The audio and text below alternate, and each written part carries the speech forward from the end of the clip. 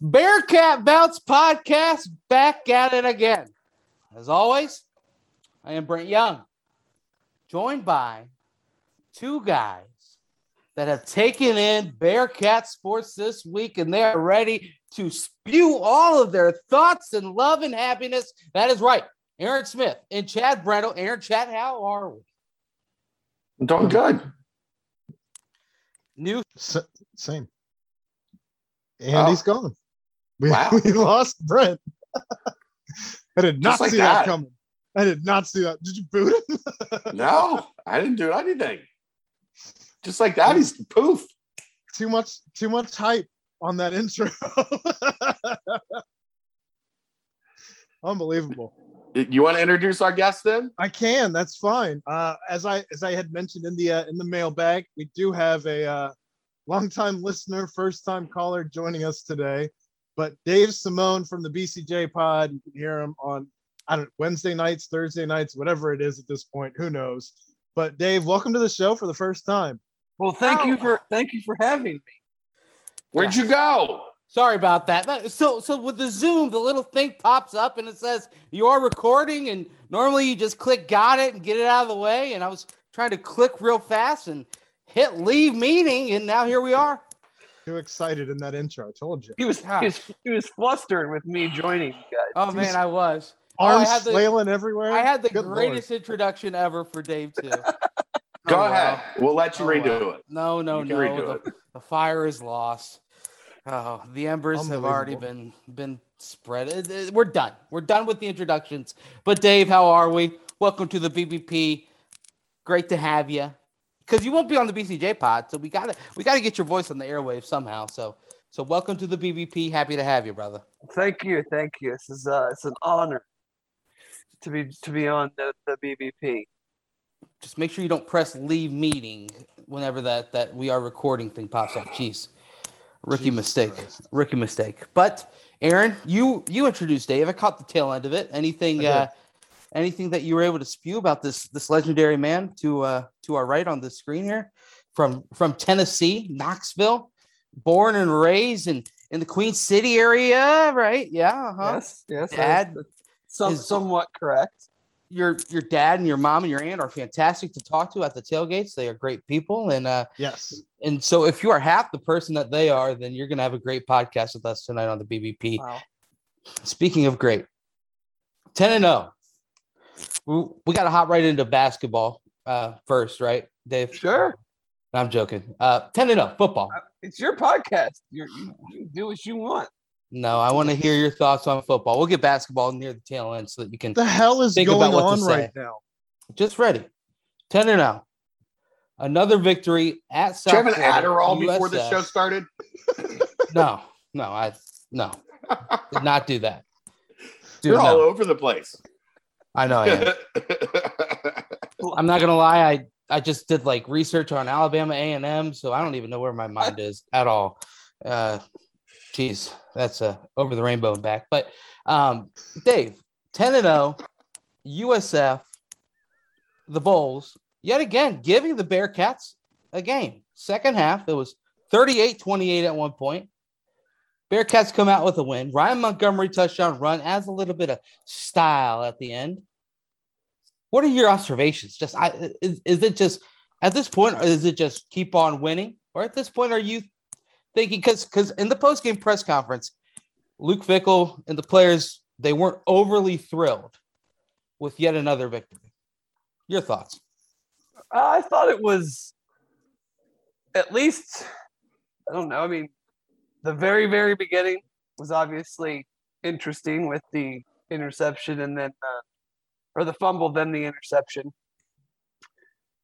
But I thought offensively, it was a big step up from what we had seen, the last three games prior. We keep hearing when are they going to play a complete game or a 60-minute? They're not. Like, outside of Georgia, no one is. Like, you play a hot, hopefully 30 minutes and ride that to a win. Like, Alabama's not. Ohio State has started to play much better, but they went through a stretch where they weren't coming close to playing a complete game. I'm just not sure that anybody is at that point right now outside of Georgia. And, you throw for over 300, you rush for over 200. I think if we're being uber critical, I didn't love the series once they got it down to 1st and goal at the 5. If you score there, it's 45-21 with 11 and a half minutes to go. I mean, and then you don't score and you give up the most uncharacteristic 98-yard touchdown drive where you give up 2 3rd and 10s and a 3rd and 16. Like, it's the weirdness of this year kind of encapsulated into a single drive. But you guys know, I have been much more of a big picture than I try to dissect the minutia of every series or every game. Right. Like, they held him to 38, 39 yards in the first half. And yeah, they didn't play a great second half, but outside of the times we turned the ball over at the beginning, we punted one time. Like, they weren't stopping. I mean, obviously the 4th and goal that didn't convert. But like, even at 10 points, like, the game wasn't in doubt. No. And I know that that's not necessarily the benchmark that we're trying to reach, whether it's in doubt versus a 2-17. Right. But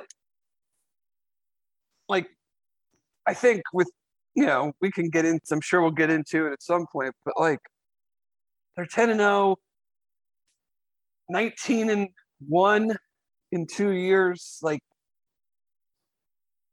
I don't know. I'm to my breaking point of like trying to tell people how they should handle all of this. Like, you handle it however you want. I choose to enjoy the hell out of it because, whether it's the Tommy Tuberville years, whether it's my last however long as a Tennessee fan, like, I'm not taking this stuff for granted. I'm not getting myself worked up over singular moments when the goals that they personally set out to achieve in August are all still right there. So why am I going to worry about, a play call here, a drive there? It's just not that important to me. Yeah, well, I think college football, the way it's set up, is making you think that way and making people think that way, especially what happens on Tuesday nights. But Aaron, go ahead with what you were going to say. I was just going to say, you say you don't want to get caught up in singular moments. What about Desmond Ridder? Yep. Getting the record for most touchdowns. I got caught up in that moment. That was fantastic to see. Him get the all-time record for most touchdowns. Oh, it's outstanding. And it just like, it goes, one thing it proves among, countless is that we shouldn't just cast a lot on guys after even a year, 2 years. I mean, like, the improvement that Dez has shown from just last year to this year, but cumulatively from in his career, I'm not going to say it's like unexpected, but I mean, the guy is, whether people want to believe it or not, he very well could be drafted in the first round. Right. And there is absolutely no way you could have predicted that 4 years ago. No. And to come in and set a passing touchdown record on a team and in an offense that for 2 years of those 4 years of him as a starter was not a vertical threat passing team. So he's going to be top 5 in wins in college football history. Yeah, I was going to say, like, at what point do you say not only is he going to be one of the best in UC program history, but I mean, he's going to be one of the winningest. He's going to hold a lot of program records. Yeah, he'll likely be 4th. Kellen Moore, Colt McCoy, David Green. Right. So at what point are you like, okay, this is actually one of the better college football players in the past decade or whatnot that is on the team at the most important position, and I feel like not really taking it for granted but kind of the whole college football playoff thing has taken away a little bit how much we should really be enjoying the ride, especially with what Des was. I certainly agree with that. I won't go as I don't know where I would categorize him in the entire sport, but I think from just a leadership standpoint, and you don't just win games because you have good quarterbacks. Like obviously they're winning games because they have a lot of good players, but right. Like they haven't really needed it, but like when's the last time when, outside of the Peach Bowl, were we like, we need Des to deliver, and he legit like didn't deliver? Yeah, I don't know. He wins. I mean, that's it. Would it have to be all the way back to Memphis AAC championship game? Yeah. Right. Like, when's the last time where we were like in a big spot and we're like, okay, this is a game Des needs to be that guy that we all think he is, and where he's just like, even to go like beyond that, like when's the last time he just like had a shitty game? Like a legit like crapper. USF a year ago, kind of.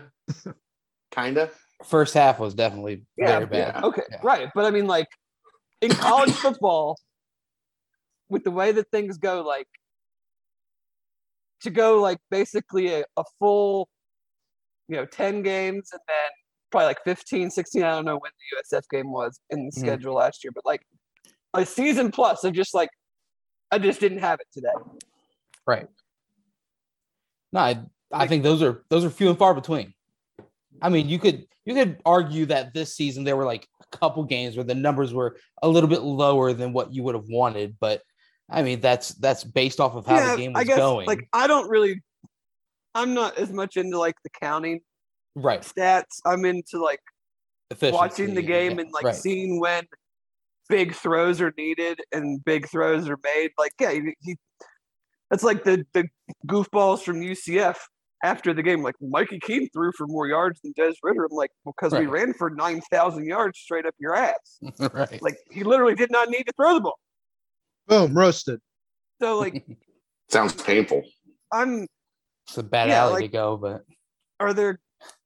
Yeah, it's more about like when do you need the throw? When it's third down, like we need to pick up this first down to continue to drive the score or to ice a game. Right. I think he's, I'm not a historian by any stretch of the imagination when it comes to UC great, all-time greats, but it's very hard for me to think that there has been as impactful a player regarding like the team and the trajectory of the program than him. Right.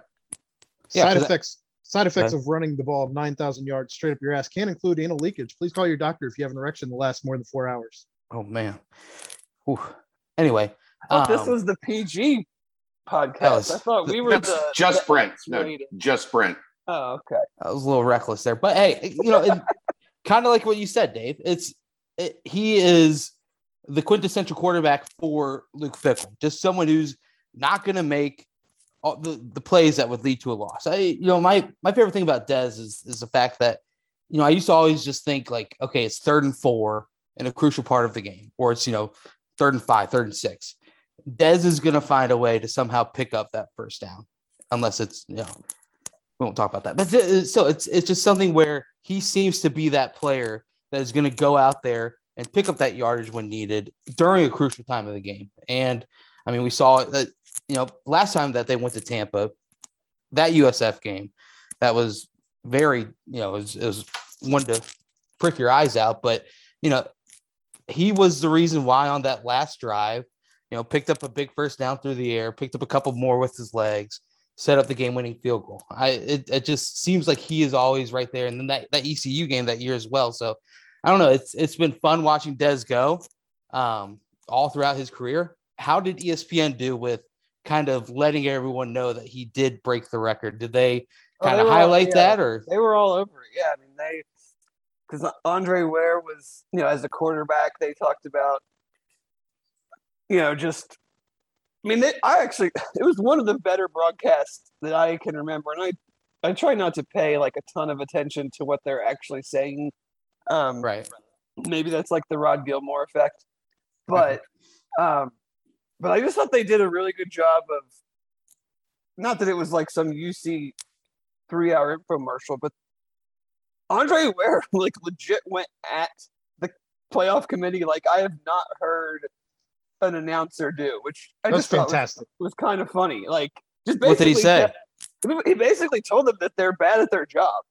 Okay. Like, like he said he would have UC number 2.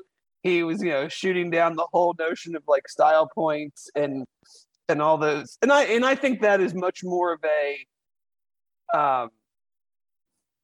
media fan driven thing than in reality. I think style points to some maybe equals like playing well, and I don't know. It's like I don't think that's a thing as much as some people do. Yeah. But they definitely talked about the relationship with Gino and kind of making fun of the padding the stat. You get the pop pass now, the jet sweep that now counts as a pass. So, stuff like that. But it was definitely a much better call than we're sometimes used to getting. Well, and they finally ran that little pop pass in a goal line situation. I've been dying for them to utilize Trey Tucker in that situation, just so that you can shift the defense, and even then in the future you could do a little fake pop pass, and all of a sudden defense is thrown off and whatnot. So I was happy to see that, especially getting Tucker involved.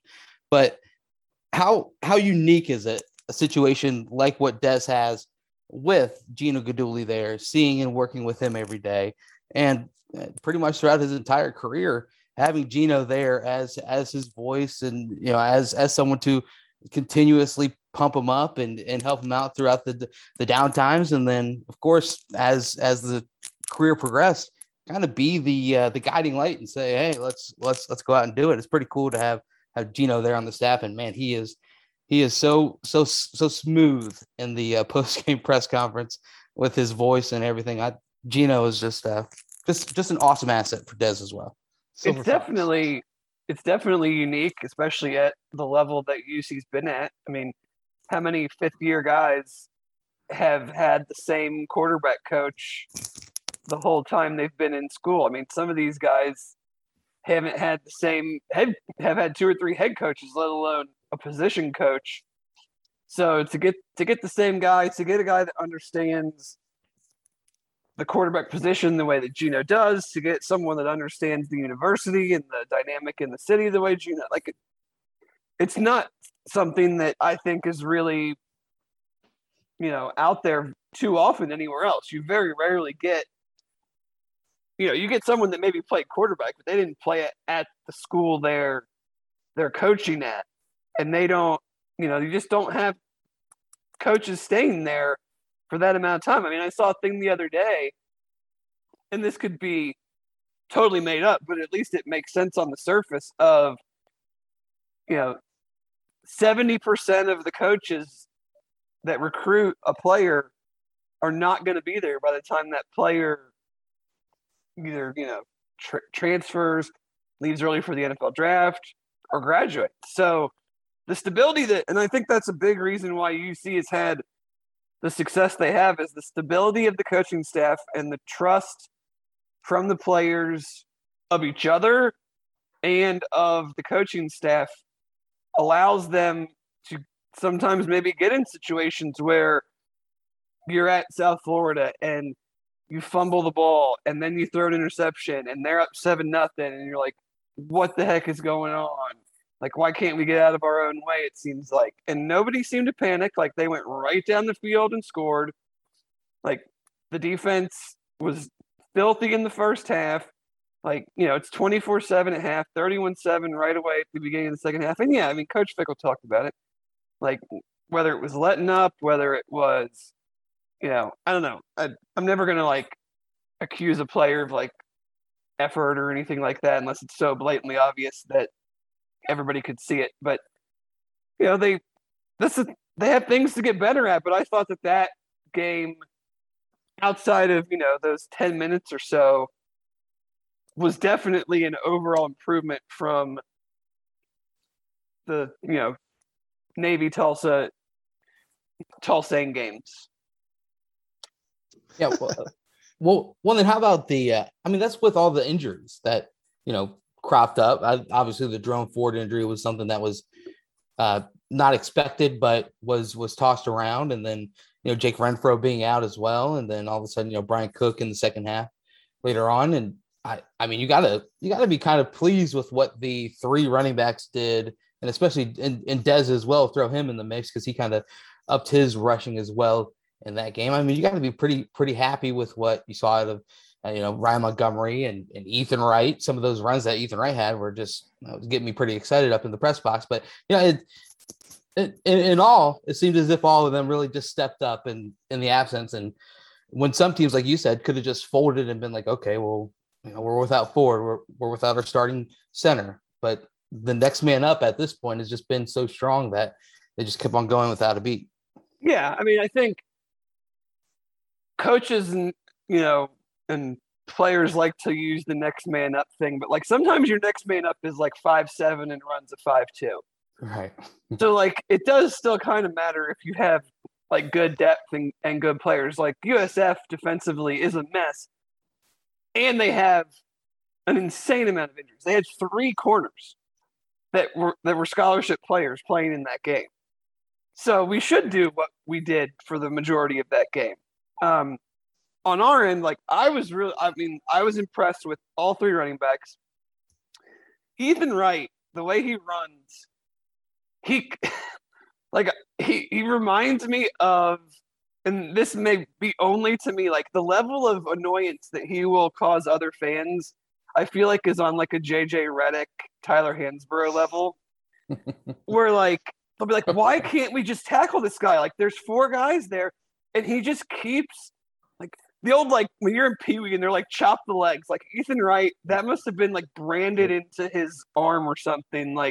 Because he literally I still don't think he got that 4th down run, but he made it so that it was so close that they gave it to him on the field, and then they didn't have a great angle to overturn it. But his just effort, guys are gonna consistently wrap him up and then slide down him because they think he's just going to go down. It's going to be bad news. He runs so hard He doesn't stop.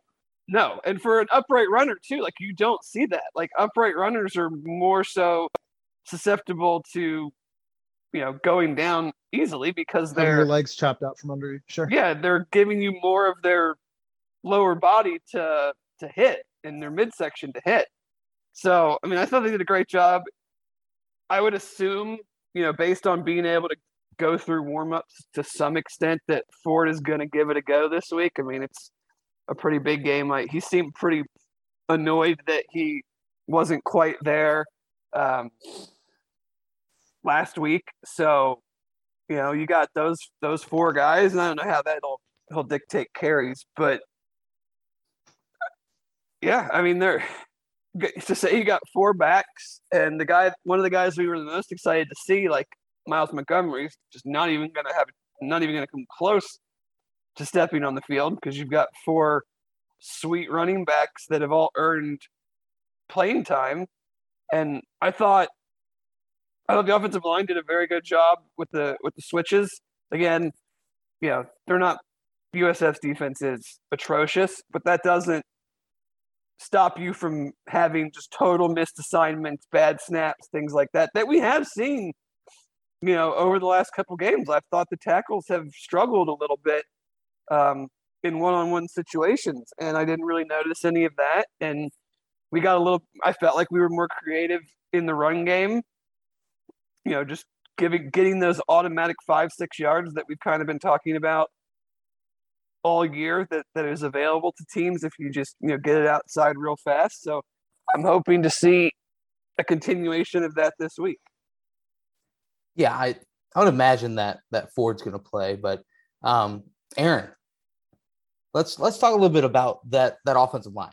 because it seems as if, Renfroe out, and we talked about this all throughout camp and leading up to the season. It was the fact of, when the center goes out, it's going to be a confusion of who's going to be able to step in. But all of a sudden you're able to throw out Vinny McConnell, who is right. Probably one of the better options for teams to have just as a senior leader, not necessarily as a backup center. But I mean, it seemed as if from my vantage point, he did pretty well. I don't know what they caught on the camera or anything, but just the ability to flip and flop and put different players in like that is really something that is of value and something that is a reason why Cincinnati is where they are. Yeah, we kind of talked about it throughout the season when they've had different guys go up, different guys go down, all of that. And largely it's been just McConnell and Max just trying to stay on the field. But it looks like McConnell's back, and that's a good thing to have. He should be very fresh at this point. You didn't really see a whole lot of drop off in any of the line play, especially with, running for 200 yards. That's a fantastic accomplishment, especially without your workhorse this entire season. Not only that, they didn't really seem to struggle in the penalty department either. So it wasn't like one of those things where just everyone's off kilter because you're missing a guy. So no, to your point, it was great to get everything back on track. Do you guys think Sauce locked down a first team All-American slot just stat wise in the game on Friday? I mean, I don't think that's been in question for a month or two. I mean, no, yeah. But I mean this corner blitz, I gotta hear your guys' opinion on it because it's smart. If literally teams are not even going to look his way, they should be doing it more. You have very aggressive and good tacklers in Cook, Bush, and Kobe. All of them. Yeah, but you don't see Kobe blitz because of where he lines up. It just takes too long to get there. Right. But like, I would be disguising and doing all sorts of that type of stuff. Whether having two guys come in from one end with Cook being one of them, and you bail somebody else back, or I don't know how they draw it up or whatever. But like, I mean, if the guy's got 2 sacks and 2 forced fumbles in 2 straight games, maybe we should try that some more. Well, and especially with all the teams, not 2 forced fumbles. Davis Brin didn't fumble, but 2 sacks and a forced fumble. Especially with all the teams that were going so run heavy against us, I would have loved to see this sooner, and just taking advantage of the fact that you have teams that are running. Just send an extra guy in there from your secondary that I don't feel like they were doing nearly enough. Yeah, I mean, that's what I said. Chad and I talked about it last week, and I just kind of felt we kind of got to a point where when you're like really good at something and you're just like, well, we're just going to do that because we're really, really good at it. You do kind of sometimes leave yourself open to teams being like, yeah, they do this really, really good, but like we know what they're going to do. So we can at least try to come up with variations of how to defeat that. And granted, over a 60-minute game, that's not going to work. But you kind of leave yourself open to like what we saw against Tulsa, and I think a little bit against Navy. I wouldn't say really with Tulane. I mean, that was more on us offensively than it was them doing anything to us. Sure. But like they were able to figure some things out that had some success, but not. I mean, still, like we all gasped at like almost 300 yards rushing by Tulsa, and they still only scored 20 points. So it's like, yeah, they had a really good amount of success, but when it mattered, we shut it down. So that's the thing. It's like how much can you take advantage of when the team is like, we're just going to do this because we know we're great at it. And you might have a couple drives that are successful, but like how much success can you really expect to have when you just are at a talent disadvantage against a really, really good unit? Right. Well, speaking of doing the Bearcats won. It's another win, 10-0. And I think in the end, hopefully that is really what matters. are the wins. There's three undefeated teams. One of them is the clear-cut best team in college football. Yep. The other one, I think, is pretty darn good, but also hasn't played anybody worth a flying you-know-what. Yeah, right. And believe me, I'm not going to be the person to, like, crap on another G5 team. Like, you watch Texas San Antonio, like, they've got good dudes. But, like, let's be real. Like, they're not playing it. Conference USA is trash. Right. And then it's GC. Like, are we really going to – like, they won by 17 in a conference game on the road, and they're 10-0. On a Friday, short week. Yeah, short week. And USF was playing pretty solid. You know, I'm sick of people just looking at the record. And their offense, that's it. And they've played a ridiculous schedule. I mean, Florida has turned out to not be good, but they've played them right at the beginning of the year. Right. They played NC State. They've played Houston. Like, they've played about as tough a schedule as you could play in their position. Right. Yeah. And then now, ever since their bye week, they, against SMU, against, all these other teams coming off the bye, they were leading every single game at halftime. They were putting up fights against every single team that they played. And, I think there's a lot of truth behind when these coaches are saying, the AAC doesn't get enough respect. These are good teams. But it is pretty top heavy as far as records go. And, you hear a lot of talk from the College Football Playoff Committee and other, media heads around the country is just like, oh, well, Cincinnati struggled against a 2-7 team or a 3 and blah, blah, blah team. They really throw in that record. So now the final 3 games of the season, saying that Cincinnati goes on to the AAC championship game, they're all going to be against teams with winning records, and 2 teams that I don't know if SMU will hop up, probably not into the rankings this week, but Houston probably should. I mean, what's your view as far as this first big match, big showdown for the Bearcats in quite a while? It seems like SMU's wide receiver Danny Gray will probably be out. I don't know, possibly. That kind of takes a hit on their passing game. That's a big loss for them if he can't play. I mean, he injured his foot, ankle, something against UCF. Was seen with a boot on crutches. Crutches, yeah. He's their second leading receiver from catch standpoint, but only 2 behind their leader. And he leads in yards. He leads in yards per reception. And he leads in touchdowns. Like, I mean, there's no other way to cut it. Yeah, they've got Rashee Rice and Reggie Roberson, and obviously they've got some younger guys that they're expecting to be good receivers. But, I mean, he's their best receiver. Yeah. Yeah. So if he's not there, it's a huge loss. I guess also Ulysses Bentley is kind of their running back. They've got 2 good running backs, him and Trey Siggers.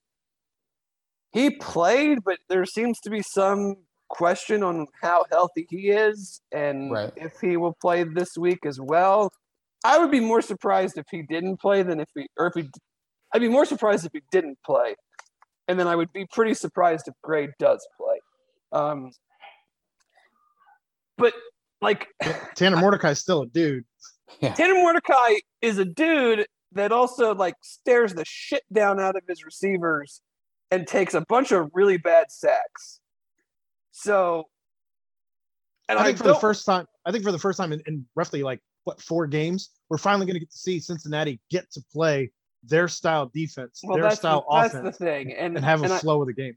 Seasons are not necessarily in games from year to year, not necessarily transferable, but like those boys were afraid last year. They had a chance to make that a game. You don't drop as many passes as they drop when you throw the ball that much. If you're not hearing some footsteps. So many drops in that game. And like I said, it's not transferable, but they're going to get big boy Saturday again. 10 points. 10 point is the spread. It's down to 10? Last I looked on ESPN. It opened at 13.5. But Chad, before we get on the that, right, but. Yeah. Oh no, we don't do that kind of stuff. But Chad, did you want anything on USF before we move on to this SMU? Okay. Yeah. So no. Absolutely not. Right. Well, I didn't know if he had some hidden gem that he saw. I'm saving it for Wednesday night. I got a guest host Wednesday night. I'm saving it for them. Oh. Ooh, little tease. That's what we call a tease. Anyway, in the industry. In the industry. So Dave and Aaron, because you've been covering the games to track really, around the country. Is this going to finally be a game where if the outcome does come in the Bearcats' favor and possibly by, a few scores and whatnot, is it going to finally be a game where the talking heads and those that make the big bucks on Tuesday nights, is that going to be a game where they're finally pointed out as being some sort of a barometer type game? Probably not. Yeah. I mean, what's going to happen I'm just being real. Like it's right. But the thing is, it doesn't really matter. Like, yeah, it doesn't matter at this point. The Big Ten's going to take care of themselves this week, starting this week. Exactly. I mean, like if there's where, I don't want to skip ahead to that conversation, but like, sure, it doesn't matter at this point. Like that's what cracks me up about like the whole like not looking impressive or style point thing. Like it literally does not matter. We're to the point in the season where there are legitimately, I don't know, 7, 8, 9 teams that can make the playoff. 3 of them are going to play each other over the next 2 weeks. Like, it doesn't matter at this point. Right. Everything should take care of itself. Right. And if that means, if when it all shakes out and if UC goes 13-0 and they don't make the playoff, we didn't expect them to make the playoff when the season started anyway. Like, will we be mad? Of course we'll be mad because that's what we do. We get mad. And will we think that they got screwed? Of course we'll think they got screwed. Yep. Because they got screwed. Because they got screwed. Right. But like, I don't know. Yeah. I'm more like, I just try to stay as a fan, as someone that pseudo, covers the team, talks about the team. Like, I'm just like Sunday night. I was like, when is the SMU game? Like, I'm ready. Like, I think it's going to be a bigger atmosphere than any game any of us have ever been to on UC's campus. Bigger than College Game Day? Last week was pretty popping. I'll tell you that much. I mean, like, just the game itself, not, taking away the pregame and all that. Like, this is, as I've said on, probably a couple different BCJ, this is nut cutting time. Like, Luke always talks about playing our best football in November. Right. And I think last week's game was a step up in the right direction from the previous 3. And now you have a team that's going to come in. There's the team that Chad and I have been talking about for a month that is not going to change a single thing that they do. Finally. They're going to run. And the thing that does concern me is that a lot of their routes are runaway routes where they are trying to get their guys running away from the defender. So slants, crosses, stuff like that. That is just, it's harder to cover. It's harder to track down. The lanes are the throwing lanes are easier for the quarterback to see. So, it's going to be the stiffest competition since Notre Dame. But like, I mean, their defense is not very good. They're, they did well, I guess, offensively last week against UCF. UCF is one of the worst tackling football teams I've ever seen in my life. You don't say. It was a lot of those plays, guys just weren't even touched. Or when they did get touched, they were easily getting off tackles. I mean, this is just like all right, boys, like we went down to your place last year and kind of dog walked your asses. Mm-hmm. And you throw it around and your quarterback's got a ton of yards, but we got, a pretty damn good defense that you haven't seen anything near to yet this year outside of maybe Houston. And we saw what happened, that game was neck and neck, and UC's offense is significantly better than Houston's offense. Spread's currently at 12, by the way. So and it's senior day, if you will, pseudo senior day though, because if things shake out, it'll be back at NIT for the AC championship. But yeah, I mean, it'll be Dez doing his thing, Kobe doing his thing. Darian Beavers, Joe DeBlanco. This is a big group that is looking to send things out in a big way. So I don't know. Like you said, it was that game at SMU. It kind of jump started this whole domination thing. I feel like kind of the whole. Yeah, that was I think that was the game after the USF game where we were all kind of like, what's USF game, bye week, and then domination. Yes. Yeah, and they've had in both the last 2 years, they've had a very hard time with Dez. In 2019 throwing and with 2018 or in 2020 running. Mm-hmm.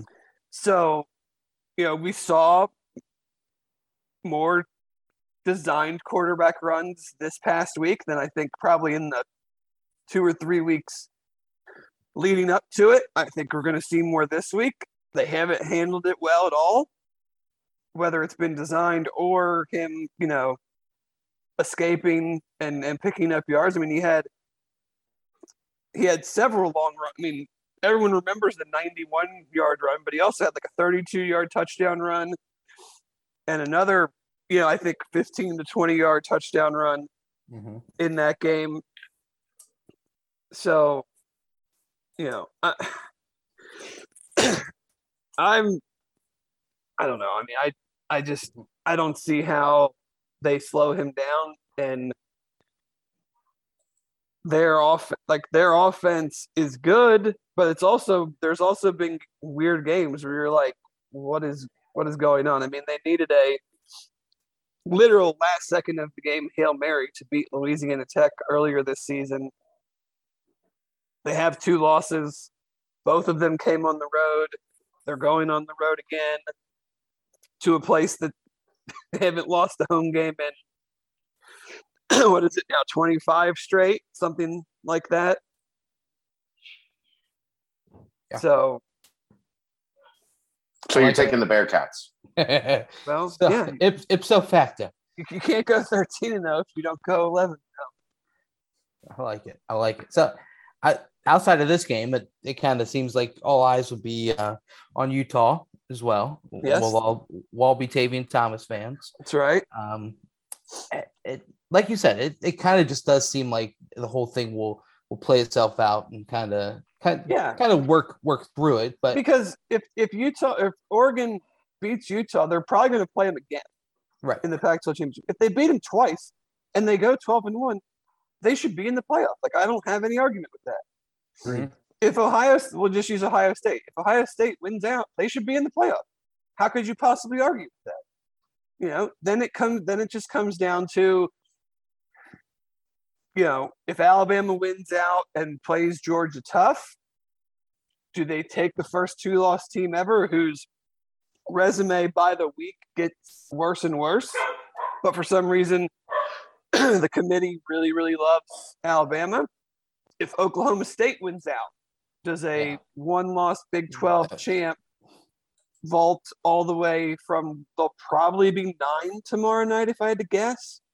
Do they get into the 4 spot? But Wake Forest? No chance. Wake Forest is the ACC is like, I don't see how a 1-loss Wake Forest gets in over like a 1-loss Oklahoma State or 1-loss Oklahoma if they come back and beat, like, Oklahoma State also has to beat Oklahoma, which they've done twice in 15 years. So the other cute name I've been seeing pop back up is, of course, Notre Dame. It might just be because I live in Indiana, but nope. I tell you what, nationally, it's out there. If Notre Dame hops Cincinnati, I don't want to think about the things that would go through my mind. It's they set the precedent for it last week. I think Notre Dame is in if UC's 13-0 and would be the 3 seed. Right. Okay. Yes, I can see that. That would mean Oklahoma State lost. That's like with Oregon lost. That's with a round robin in the Big Ten, basically. Like, everybody has 2 losses. Right. Because if the Big Ten champ has 1 loss, they're in. They're in. And I just don't see. I won't say I don't see. We see stupid stuff all the time, but it's Unlikely. Unlikely, yeah. Very, very. Yeah, I don't know. Thanks, Dad. I have a way He with had that words. word. He had that word ready.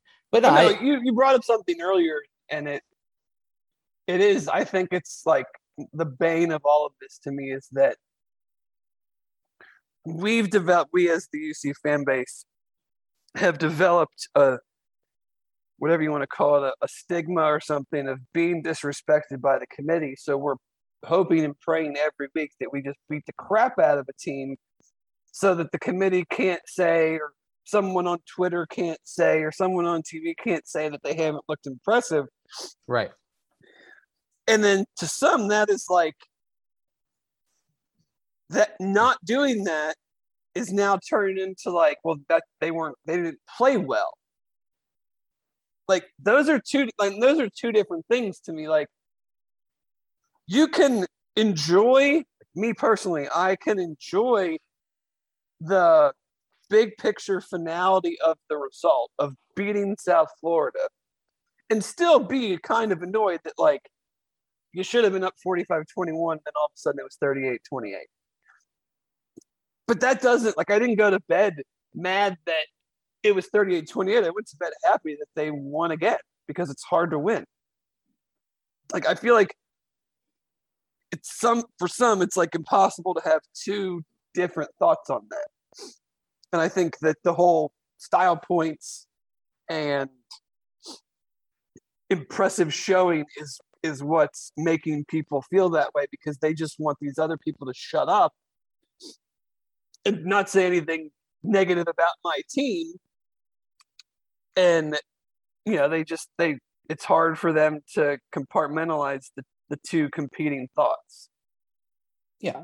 Well, and I don't think coaches ever come away pleased with any win, but you can kind of sense the frustration every time that Luke comes to the podium right after these games, because I think that's kind of the vibe in the locker room is like, you know, it's kind of rubbing off on the team where, you know, you build these big leads and then in the end, it's a little bit closer than it should be. Even like a 17-point win feels a litlittle bit closer than it should be type thing. For sure. I think that's the worst part of it all, you know, because I mean, heck, if 10-0 with any type of way to win is huge. And like I just get sick of the whole strength of schedule thing and the whole these opponents are weak and these opponents are stronger. It's all that's sure. the part I don't understand. Like, and I don't understand how they calculate strength of record, but how do you have the 100th ranked strength of schedule and a number 5 strength of record? Right. Exactly. Like I don't understand how that works.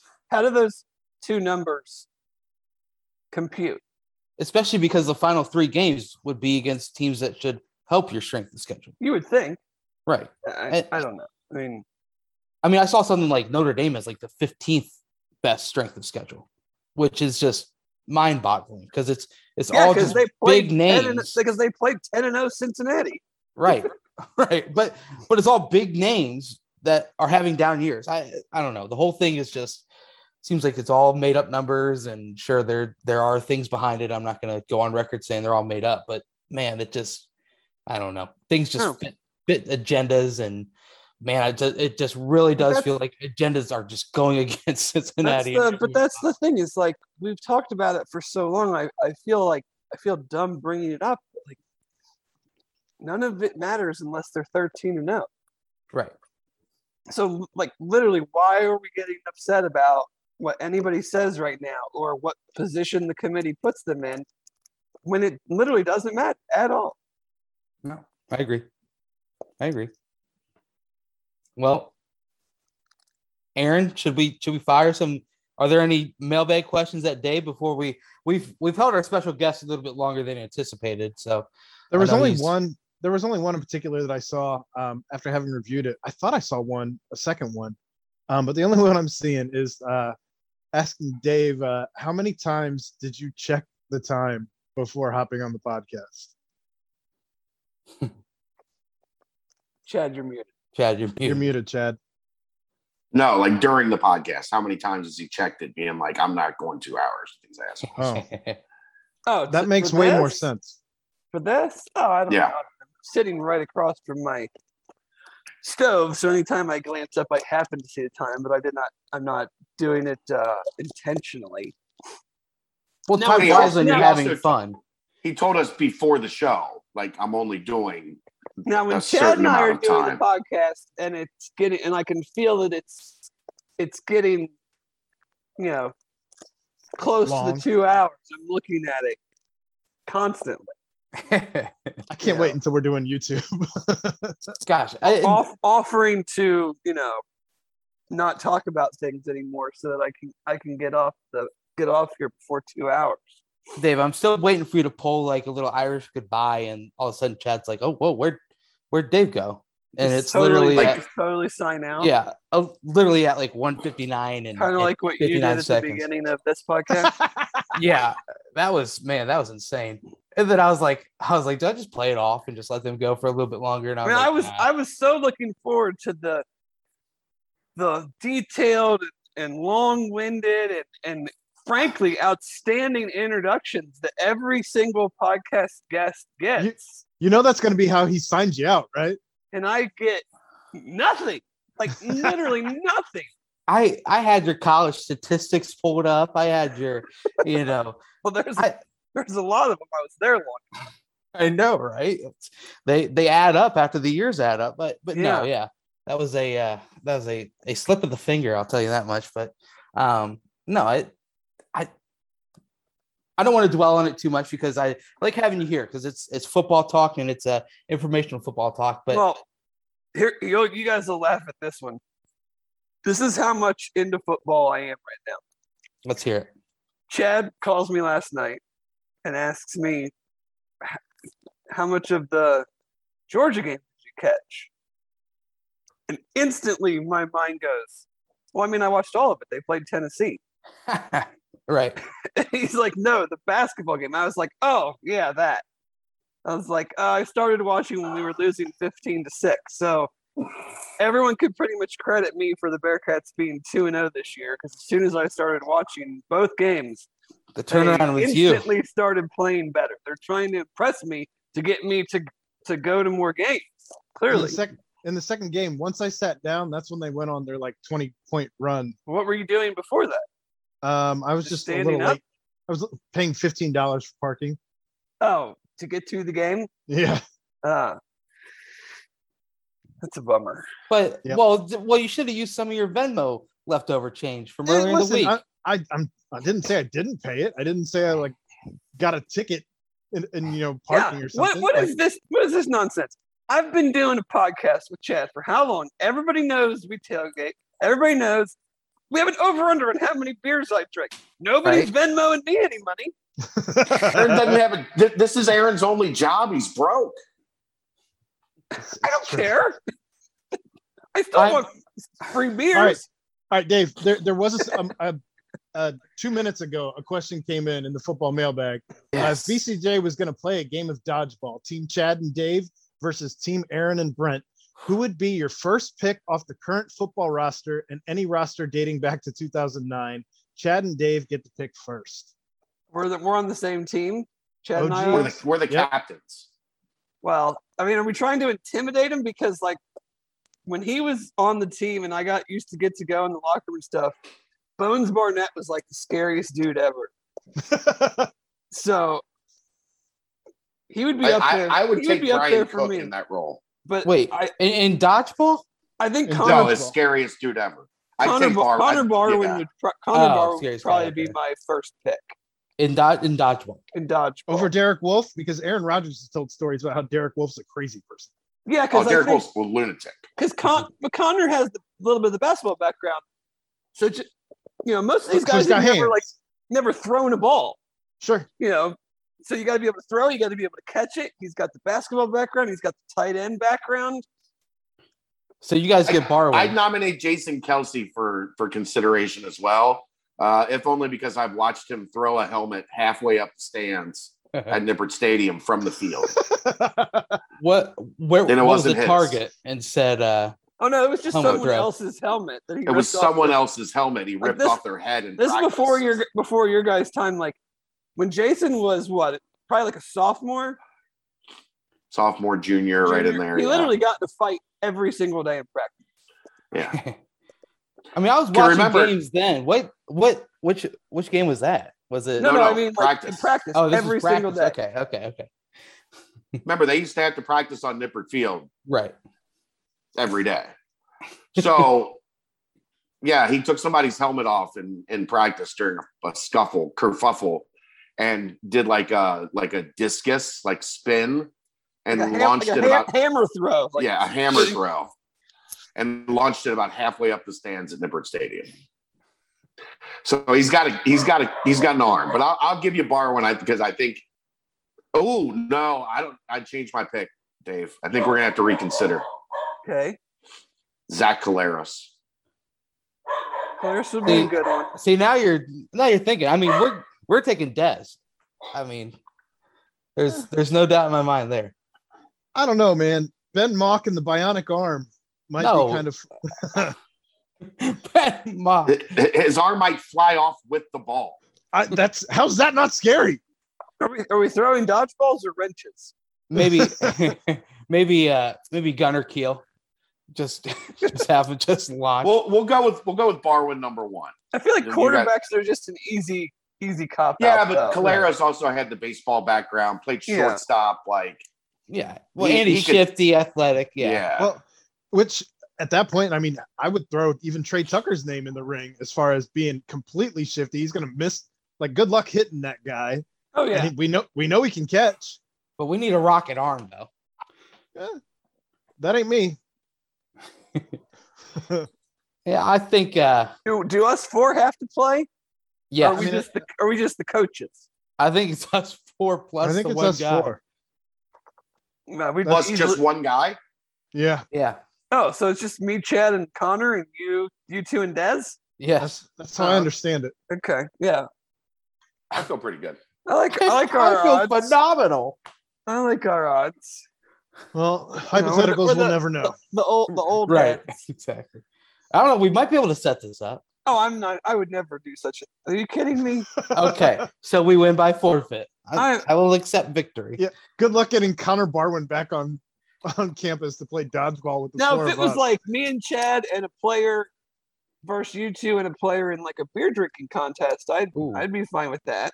Then we'll take Kelsey. We'll take Kelsey. Oh no, we got first pick.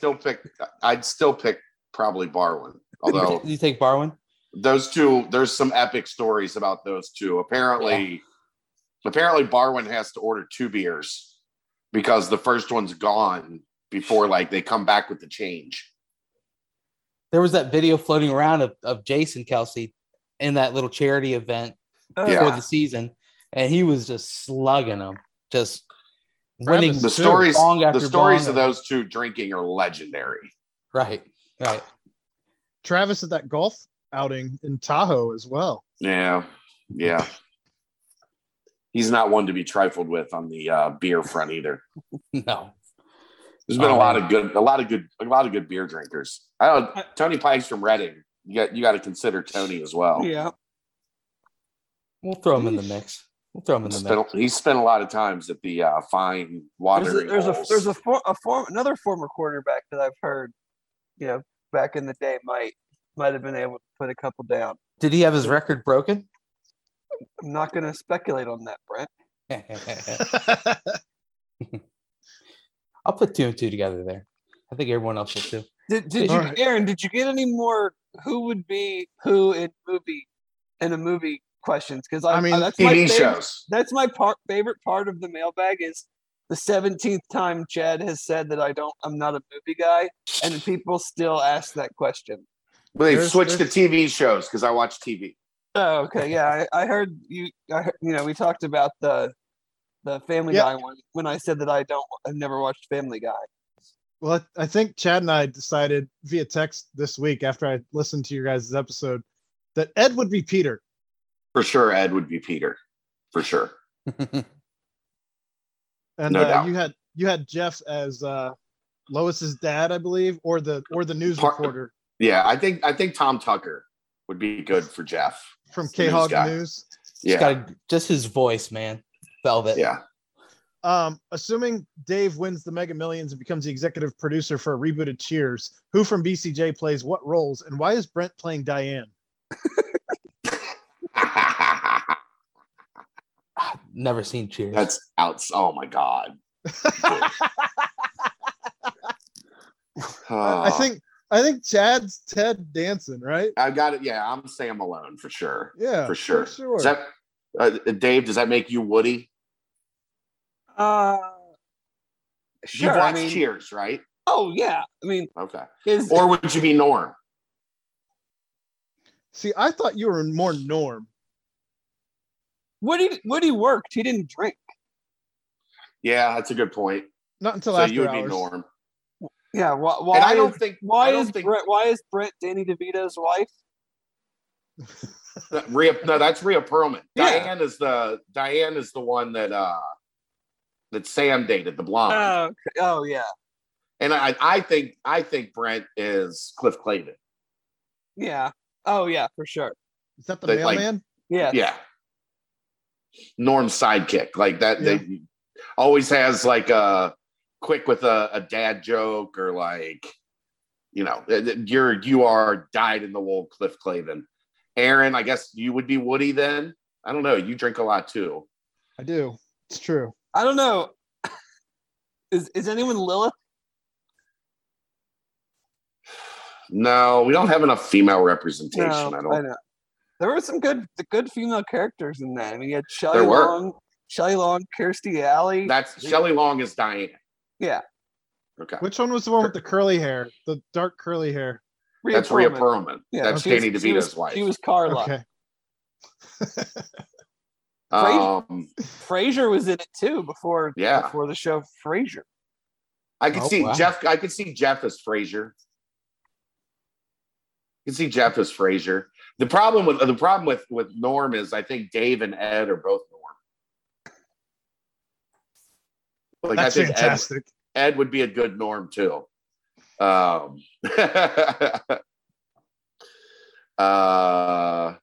I mean, Also, I think that's why were there beer pours, the worst beer pours you've ever seen in your entire life? Oh yeah, the picture of Norm, like just in when you Google Cheers characters, has like this much beer and like this much foam in his mug.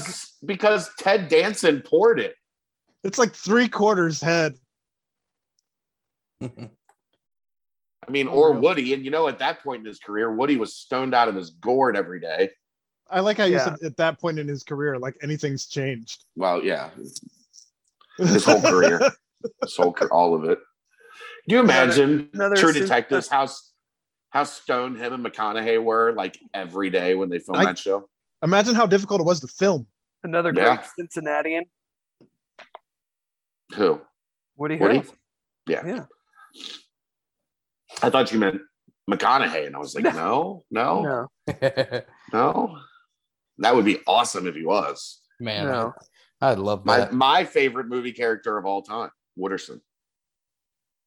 All right. Well, we got like 30, 40 questions in the mailbag tonight. And Yeah, so we got to go, and we haven't talked Basketball. basketball yet. We won't force you to talk basketball since you already gave us. Dave, what are your thoughts on the Georgia game?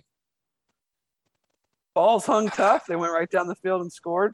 First Oh. possession. No, I'm kidding. It was good. Got a little squirrely at the end, but I think that's somewhat, to be expected.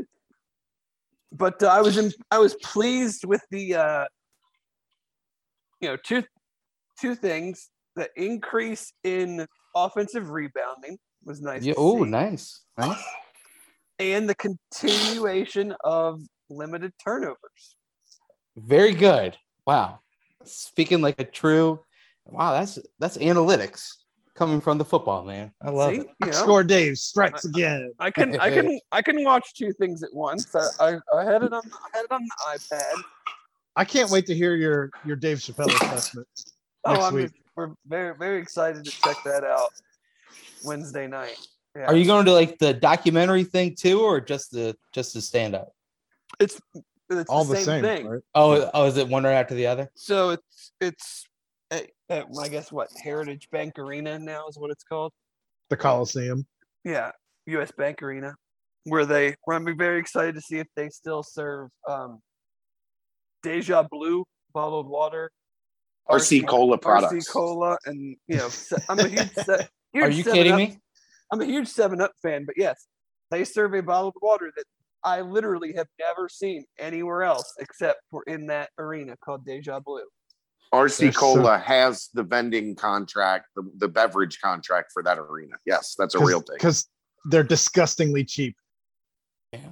Thank the Lord for NKU. But yes, it the documentary that they filmed at his outdoor stand-ups, and then supposedly it's with Dave Chappelle and friends. So I don't know if that means other comics, musical acts.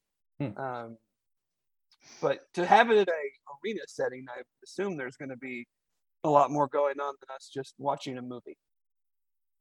I agree. Well, hey, thank you so much for your time here. And David, enjoy David later. Thank you, boys. Now I can just skip right ahead. I can fly past the first hour of the podcast and get right into basketball. So it'll only take you like 2 days.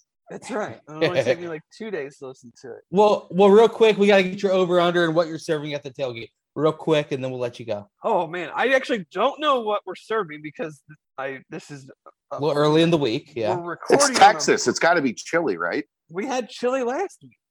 Oh, you bricked on that one. I think did we have chili last week? Yeah, you did. We were there. Chili and cornbread. I had some cornbread, pretty tasty. Barbecue? Maybe some barbecue. I was going to say, Aaron. We might have. I don't know. We might have already had it this year, but whatever the over under is, I've been like Maction football, which if any of you people out there into sports wagering, you should be playing the overs. Just bet the over on every Maction game. The over is 8-3 so far this year on the midweek Mid-American Conference games. Little friendly advice, but I'm gonna go over because it should be pretty good beer drinking weather for 3:30 for November 20th. I mean, I'm not going to complain about high of 50. I think mid 40s, maybe hit 50. I mean, God, there's been some games where you wouldn't even think about cracking a beer. It's been so cold. But Temple game, senior day. Whew. The worst, the coldest one I can remember recently was ECU at Paul Brown. Ugh. Okay. Everything you just said sounds terrible. Yeah, and Andrew Gantz made a 50-yard field goal to win the game as I was walking out because I was so frustrated that on third and whatever, we ran an option play with Gunnar Keel, and he pitched the ball right to the ECU guy. Oh, Gunnar. Well, but still. But yeah. We'll take the over. If 12 it's and a going half. to be 45-50 while you're tailgating, whew, man, not gonna complain about that one bit. So no, not at all. Tulsa, Oregon State basketball on the TV right now. That's exciting. Yeah, I saw Illinois was down early. I don't know what the score is. Here's a fun one for you guys. I'm Brett. Aaron might remember the name Jariah Horn. Oh yeah, he hit that one shot. Yeah, so he played at Tulsa, then he transferred to Colorado. Mm-hmm. Guess where he's playing this year? Tulsa. Back to Tulsa. Right. Don't see that too often. No. Well, and then what's his face from Memphis? The Tyler Harris. Sometimes guys leave and come back, Dave. Yeah. Yeah. I mean, when Frank Haith is your coach, you leave and you're like, how could I leave that guy? Right. Golly. Well, Dave, I know you got to go watch Tulsa versus Oregon State. I'm definitely not doing that. I will be watching the podcast. I enjoy that. But hey, thanks for joining us. I'm sure the BCJ family will be quite happy to be able to hear your voice in the upcoming days, heading into a big matchup against SMU. A good pod Wednesday night as well. I'm looking forward to listening to that one myself. Yeah, absolutely. Well, Dave, yet again, we love you. Thanks for hopping on the BBP. We'll see you before the SMU game on Saturday. All righty. Dave out. That was a quick goodbye. That was what you wanted. You wanted the Irish out. We'll see you later. Well, Irish goodbye. Boom. I like it. Bada bing, bada boom. Well, Aaron, first I'm going to ask you this because we're going to go right into basketball. Got a lot to get through. Yeah, right into basketball. Mm-hmm. How was the atmosphere on Saturday night? Saturday night was certainly better than Tuesday night. And Saturday night was a lot of fun. I know people were asking on Twitter if I was drinking. I actually didn't drink that night.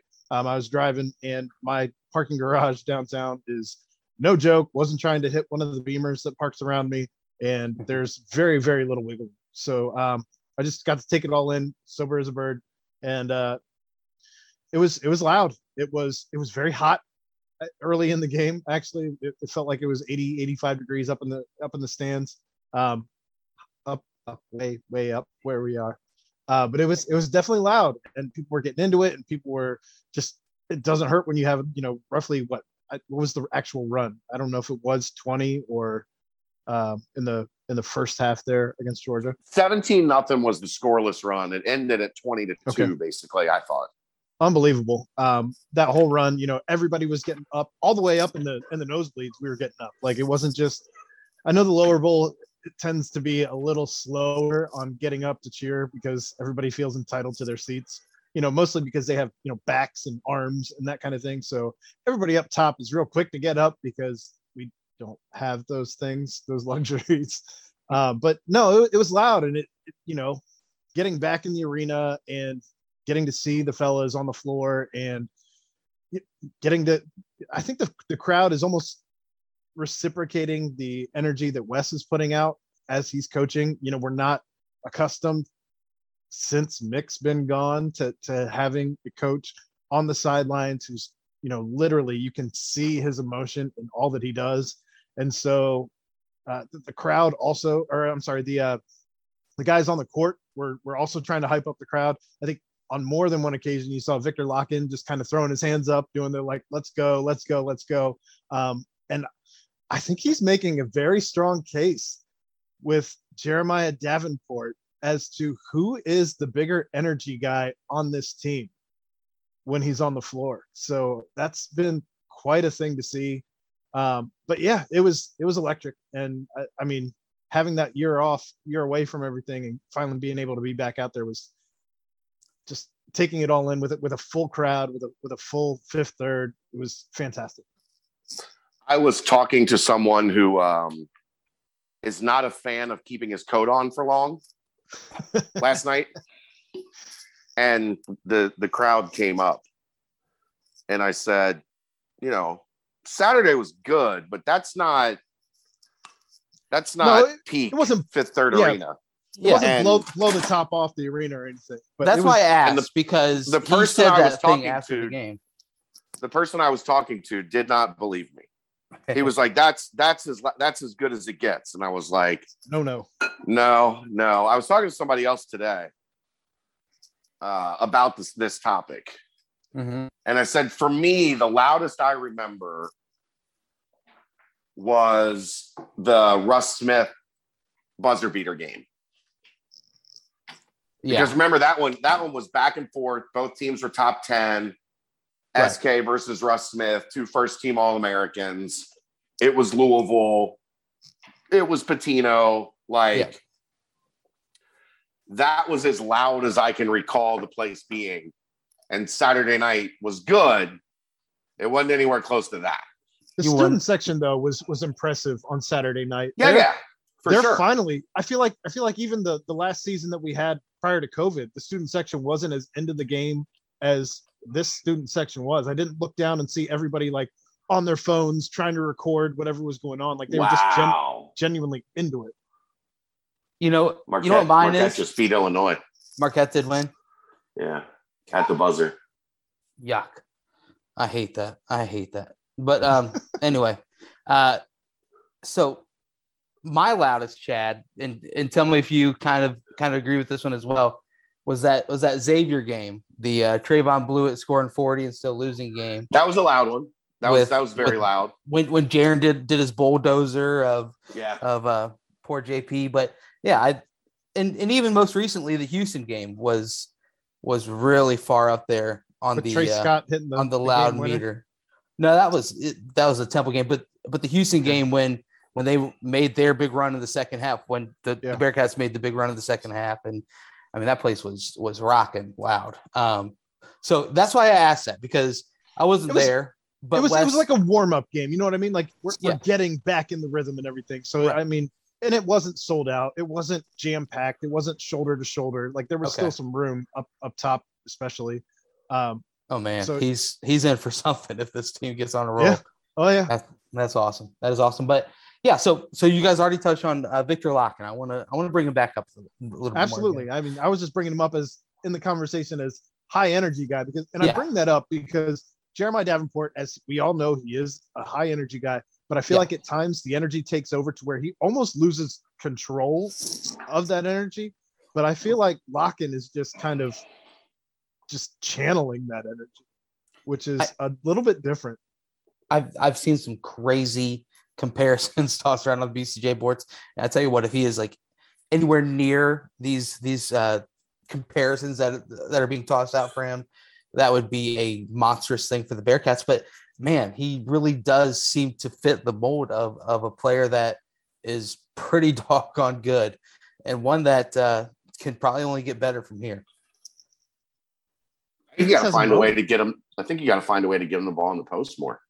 That's his touch around the rim is soft. Like that one of the first half, he kind of lost it a little bit, got it backed his man down, just turned over, and it was just easy. Yeah. Yep. He's like, I think he's we a were matchup all nightmare. Yeah, I think we were all believing, but maybe a little skeptical in the reports that we were getting from the preseason that like he might be the most talented player on the team. Not the best player yet, but like the most physically talented, gifted player on the team. And then the game started and it was like, oh, yeah, he might be. That might be accurate. He's pretty freaking talented. Is it conditioning right now? Do you think that it's just more rotations or, kind of, is he still getting his legs back underneath him from being out for so long? I think that's part of it. I mean, I think if you really watch, when he gets a good 3-4 minute stretch in, he's pretty gassed. Right. So you got to be careful as you're bringing him back up to speed. As we found out after the game, he turned his ankle in warmups. Not the funniest thing that happened in warmups. Can we spill the beans on what was? He had his shorts on backwards and didn't know it. How long did it take him to realize? So I told somebody, and then we told them not to tell him that somebody might be, up in age a little bit and very short, white hair. And then that certain someone went over and tried to explain to Vic that his shorts were on backwards. And then the best part was Vic checked the drawstring. No, they're right. And he checked the drawstring and there was no ties because it was the back of his shorts. And then he vanished for 30 seconds and came back out with the shorts on right. If nobody would have told him, Bob Mangine, right, he would have come out and tried to play the game with his shorts on backwards, which I'm not going to lie. I kind of liked how they looked better backwards than how they looked frontwards. So, I think that might be a thing. Everybody rocked the shorts backwards one game. Some people. I do. I have to look into that. A design change for the middle of the season. Yeah. Crisscross day. And there's no chance Brent knows what crisscross is. Crisscross applesauce. Yeah. No, not crisscross applesauce. You people make you want to jump. That song? Okay. Yeah, that's crisscross. Okay. All right. I like it. But not to be confused with another band creation. Okay. I won't confuse them. Don't worry. So one thing that I loved here in West say as well in the presser was the fact that, sure, there are things that still need to be worked out. Still some, some stuff that they're gonna have to go back to the drawing board on and things of that sort. But the fact that he has options, so many options that can really impact the game. at different times and in different ways is something that I don't think a lot of teams really have the luxury of having. I mean that's what comes with experience. That's what comes with a lot of mileage and a lot of these players. And you saw Hayden Koval have some big time plays down the stretch in that game. I mean, was that kind of an unexpected thing that you guys saw throughout the game? And then all of a sudden he splashes a three, gets a big rebound, has another block, or is it something that you just were like, okay, who's going to be the one to step up in this game? I wasn't surprised at all that he was not afraid to shoot from the top of the key there in that 3-point position. Like, I mean, we knew he could shoot the three coming in. Also having a big block on the other side of the court, we knew that was who he was coming from UNCG. So none of those things caught me off guard or surprised me. It was just a thing of beauty to see. And, we saw Georgia not have the rotation depth that Cincinnati has. And I think that finally caught up to him towards the end of the game. Whereas Cincinnati had fresh guys. I mean, at one point before the Odi Aguama foul, I think in the first half, they had 5 guys that were getting ready to sub in before that foul. And they still made the 5th substitution after the free throws.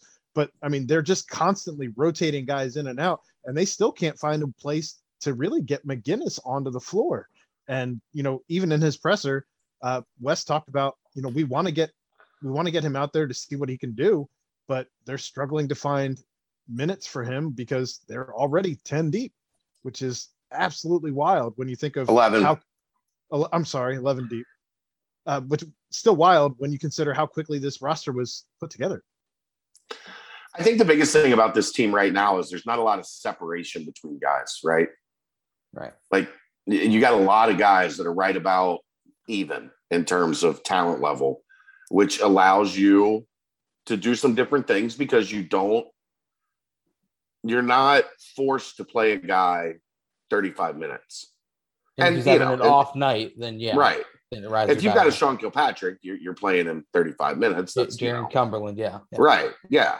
But I think that is a luxury for the way this particular team is constructed, that they've got some flexibility to, if this isn't working, we can try that. If that isn't working, we can try the next thing, and I like kind of how this roster complements each other so far. Now, there's going to be bumps in the road. They're not going to continue turning it over 7 times a game, 8 times a game. Like, there's going to be some times where they're searching for themselves and continuing to develop and build an identity.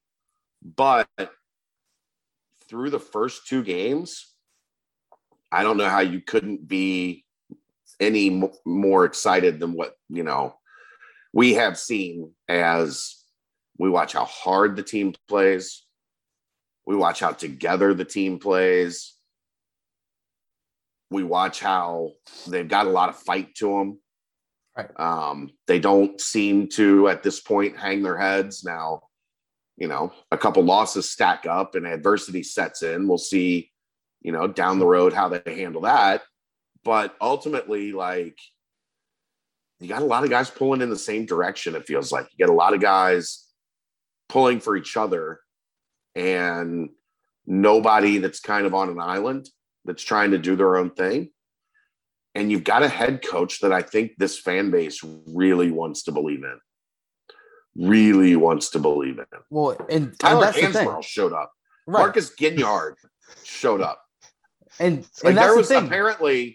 There was apparently an entire jet full of folks that showed up from Chapel Hill. Ginyard and Hansborough being 2 of them, the others being donors and people that Wes has known, from his time at North Carolina. That's incredible. Like, yeah, like they hopped on a private jet, flew to Cincinnati. I mean, I've heard of some of the UC boosters that have been around a long time doing stuff like that with Huggins. And Wes didn't coach at North Carolina. He played there for 3 years.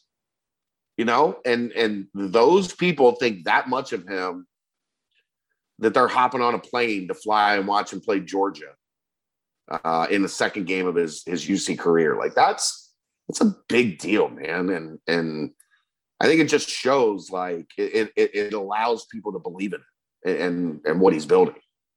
Yeah. So Go ahead, Aaron.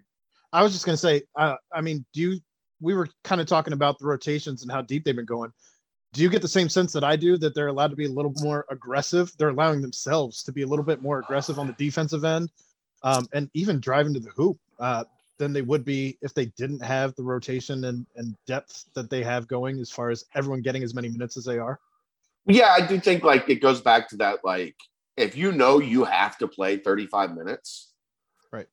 You have to manage some things, right? Like you have to allow yourself to get to the finish line. If you know you're playing 4 minutes, 15, 18. Well, if you're playing 4 minute segments or 3 minutes, and then you're going to get to come out, like you can play your ass off, right? And then you're going to get to go sit down. If you're resting for like half of a media timeout every half, and that's all you're resting, and you only get 5 fouls, and all the other things that go with it, like you have to be a little bit more self-conscious of how much energy you're expending, how much you're able to push. And I do think it's beneficial to know, like, all right now they need me for 4 minutes, 5 minutes, go out, play my ass off, get my 5 minutes in, get back over to the bench, get a rest. The next guy gets his 5 minutes in, and we're good to go. And I know everybody's obsessed with talking about Vic for good reason. I'm talking about Micah a little bit, man. Like, Wes very much seems to have a lot of faith in Micah, playing him at the 1, playing him at the 2, using him in a couple different ways, using him defensively. I thought he was really good against Cook. And that's Georgia's offense. Right. I thought he did a really good job. So did Mike Saunders when Mike was on it. But I think you're starting to see Wes develop a lot of belief in Micah because he's so steady. There's not a lot of flash to him, but if you need to get stuff done, Micah's a guy that'll go in there and get stuff done for you. And I think we're seeing that develop. I've been really impressed with him through 2 games. Yeah, he's got that length. Yeah, he definitely is the best. Yeah, I'd say. His length. He was the primary on-ball defender. He started taking over that role as a freshman. So, I mean, when you have that in your back pocket and then you're steady, I don't think many first-year head coaches would go any other way than making sure that you have you out there in certain times.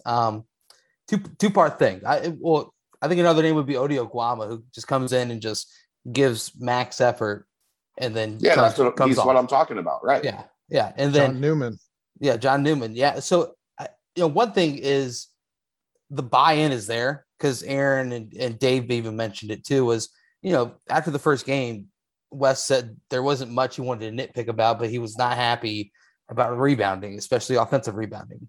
And then they go out and get 17 offensive rebounds and win the rebounding battle. I can't wait to hear what is the next thing that he says they need to improve. But the question to you guys is, are you okay with the spread out scoring, or do you think at some point it's gonna, David DeJulius's shots are gonna start falling and he'll take on a little bit larger of a role, or do you think it's gonna kind of just be the steady the rest of the way?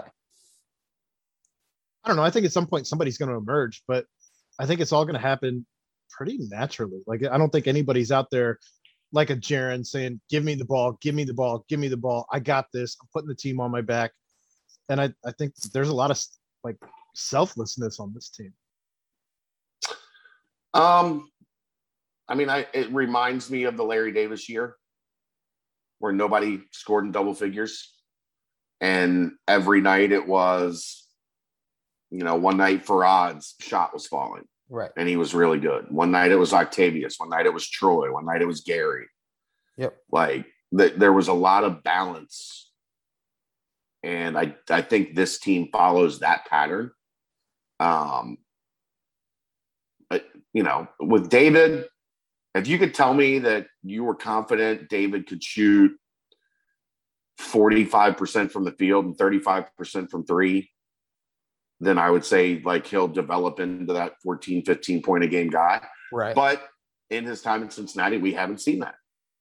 Right. So I don't want to pin that on him. Right. That those are his expectations when He hasn't yet delivered at that specific level. I think he's capable of it, but we haven't seen it yet. Right. So I think it's more of find the guy that's playing well that night or in that stretch. Maybe not even for a full night. Maybe it's okay. This is the guy we're getting the ball to right now. Yeah. That's kind of where I see it. Like I don't see anybody really jumping up and establishing themselves as, give me the ball. Now, the hard part is there are going to be some games where you need a guy where the situation, throw the ball to and say, we need you to go bucket for bucket with their guy. Because their guy is putting it on us. And this isn't talked about much about the Georgia game. Georgia shot 48% from the floor and 50% from the field. As much as we like a lot of the things that we're seeing defensively, Georgia was above 70% from the field for most of the first half. Like, there are still a lot of things to fix when you step up in weight class. And I hate to say it, Georgia's not very good. They're not. They're okay. Yeah, I mean, they have more new faces than Cincinnati does. It's just right. Well, because Crean had a mass exodus. Everybody hightailed out of town. Exactly. So, including Chad Dollar and Jake Thielen. Right. Welcome to Cincinnati. So, Drats. I think the good thing is now you've got Alabama A&M and Presbyterian. Now, don't take Presbyterian lightly. We've seen what happens in the past with that, but it seems like 2 games like that is losing to a religion is better than losing to a toothpaste. Man, the Cumber blunder that will forever be. Ooh, that was a sad ride home for me. But anyway, I think this is the perfect time with 2 straight games that on paper you should be able to easily control. And I don't know. I think it's a good time. Then now you saw Illinois lost tonight. They aren't, some impenetrable force. Yes, they do get back a National Player of the Year right on our game, but still, it seems like this is a good time now to kind of solidify what Wes and the staff think will be that lineup when you need that lineup big time at the end of a game or when you're facing a big run by the other team. So a perfect time right now to face 2 quote unquote cupcakes, if you will, especially with what's looming next Monday. Well, you talk about wanting a guy to emerge, and I think that here's a perfect opportunity to see what you have and kind of let people get a little more free with the ball and free with some of their shots. To your point. So yeah, no, I agree. Well, Alabama A&M, they stink. Be careful. They are they're not going to sneak up and beat you, but they might sneak up and frustrate you. I guess we'll just say that. But they won't. But the interesting thing is this is game 3 of the Wes Miller tenure. Game 3 of the previous coach's tenure was also against Alabama A&M. I don't think that Cincinnati's best player will be sitting out of that game or be held out of that game, but who knows? We'll see. Either way, well played, man. Either way, I think we got to touch on recruiting and then hop in this mailbag. Football's been on an absolute roll. How about that, Aaron? Obviously we saw what last week brought us in the under the Christmas tree. If you already had that set up in your living rooms, but here we are tonight with JoJo Bermudez committing to Cincinnati, 3-star out of New Jersey, who's been on an absolute tear with 1,400 all-purpose yards. He's got 14 touchdowns.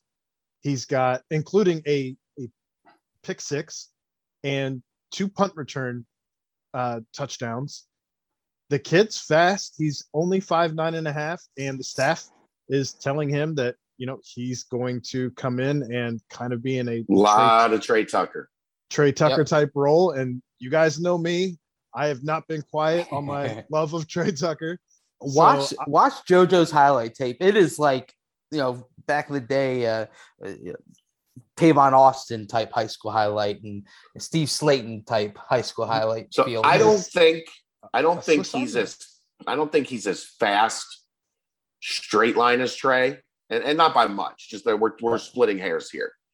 I don't think he's as straight line fast as Trae, but I think he's a touch more shifty than Trae. Like Trae is pretty much like looking to get north and south and burn past you. And that's not to say Trae's not shifty, because he is, but he's not like, you don't see Trae dancing on people, right? You see JoJo dancing on people. Like his short area quickness and his ability to go from 0 to top speed on his tape is filthy. So they look for those type of guys. He was committed to Rutgers. I know Georgia sniffed around a lot on him. Never went, but definitely had a lot of interest. He's also smart as shit.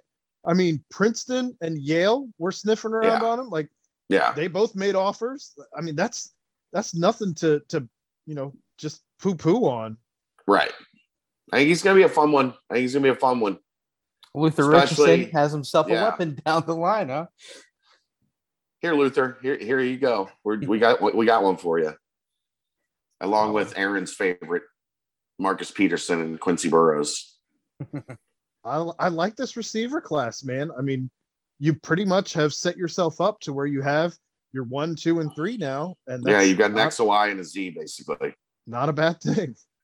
And you've got a little bit of a mystery at the tight end position as well, which I'm kind of still intrigued. Danny Lewis is not a mystery. Lewis. Yes, he is. There's not much tape out there. Your phone, he is. Right. He is a mystery to my phone. There is that. He is an elusive white whale. Every now and then, I'll just be like, I'll ask him. I'm like, hey, how'd you do this weekend? He's like, oh, I had 2 touchdowns. I'm like, cool. What was the rest of your stat line? Ghost. No response. Well, no, his highlights that I've seen are great, but there's just not a lot out there. Like, I'm sure the staff can get it and stuff like that, but I'm not. I haven't seen much, but what I have seen, I've been impressed with. So that'll be exciting, and that's a question later on in the mailbag. But good to see all 3 basketball recruit commits. They have signed. They are in the fold. Daniel Skillings didn't really give anyone a scare. It was just a wait a little bit. It wasn't a wait a little bit. No, I know, but you know what I mean. But I'm going to explain to people. Let's hear as best I can. There's a lot of stuff, like a lot of boxes that have to be checked through compliance on, like, even the LOI itself. Like, there's a lot of hoops that you have to jump through to make everything actually certified and official. And that's all it was. And it just took a little longer with him than it took with the other guys. But there was never anything to worry about. And here's what drives me nuts. If I'm telling people there's not anything to worry about, and they're still worrying, I'm putting my reputation on the line saying that. But Chad, relax. Chad, it hasn't come in yet. We're checking the facts every 30 seconds. Where is this at? But I do like how he signs his name, though. He's got a good signature. D-Skills? Yeah, D-Skills. D-Skills. I'm all in on that. All in on that. No, it's an exciting class. It is. What this team lacks right now is, outside of Jeremiah Davenport, that like 6'6", 6'7" scoring pop at the guard and forward positions. And they got that with Skillings and Reed. And I think clearly the situation at center, the situation with the bigs in general, looks totally different now than it did a week ago. It looks amazing. Right? Like, everybody was concerned, like, the Koval future after, Adu. With those guys leaving, there was a lot of concern, and I don't think people are wrong for that. But now, like, Odie looks more than serviceable, and Vic looks like a potential future, like, cornerstone piece of the program. He looks locked in. I hate locked in. I think it's so dumb. And he's a freshman. It's I hate easy. And locked in is so easy. Like, I think block in. I like block in. Victor, I saw that. Block in. I'm here for all of it. Give me all the puns. What did he say when they asked him what his nickname was on that little player introduction? I think he just said Victor. Yeah, Victor. Victor. My nickname is Victor. All of a sudden, Sage Tolentino will be able to come in here and develop and not be rushed into being like something that he's not from day one. Yeah. I all of a sudden you feel pretty good. And Josh Reed can play the 4, and you've got Jeremiah for another year that can play the 4. Well, and Hensley can play the 3 and the 4.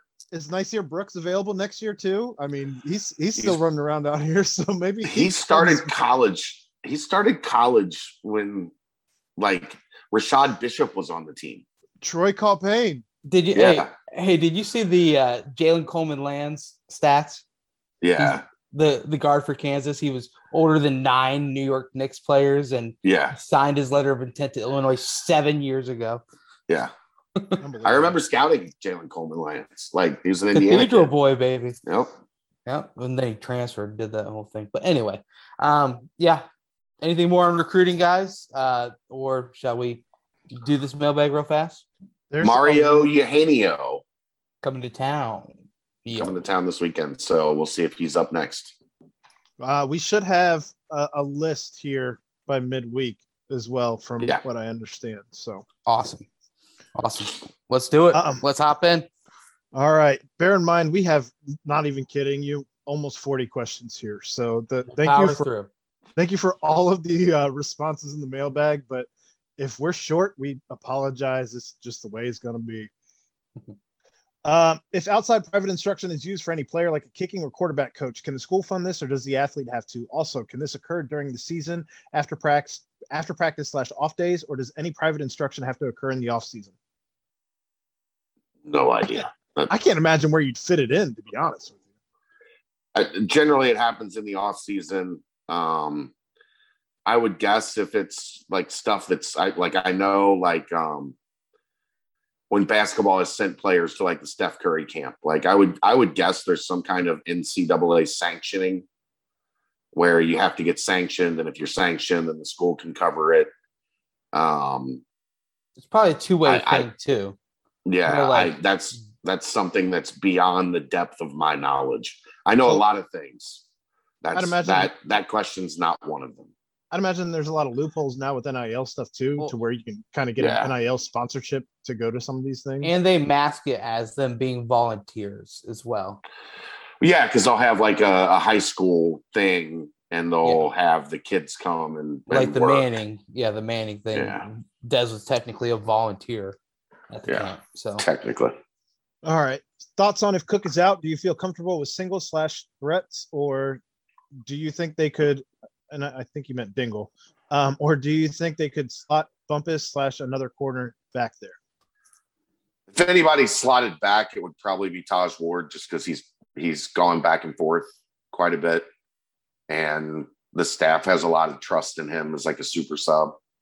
I wouldn't imagine a guy like Bumpus, like he hasn't taken any snaps at safety all year. It would be really hard this far into the season against a team that passes as much as SMU does. I don't see it. I know people have asked about pace. I don't see that.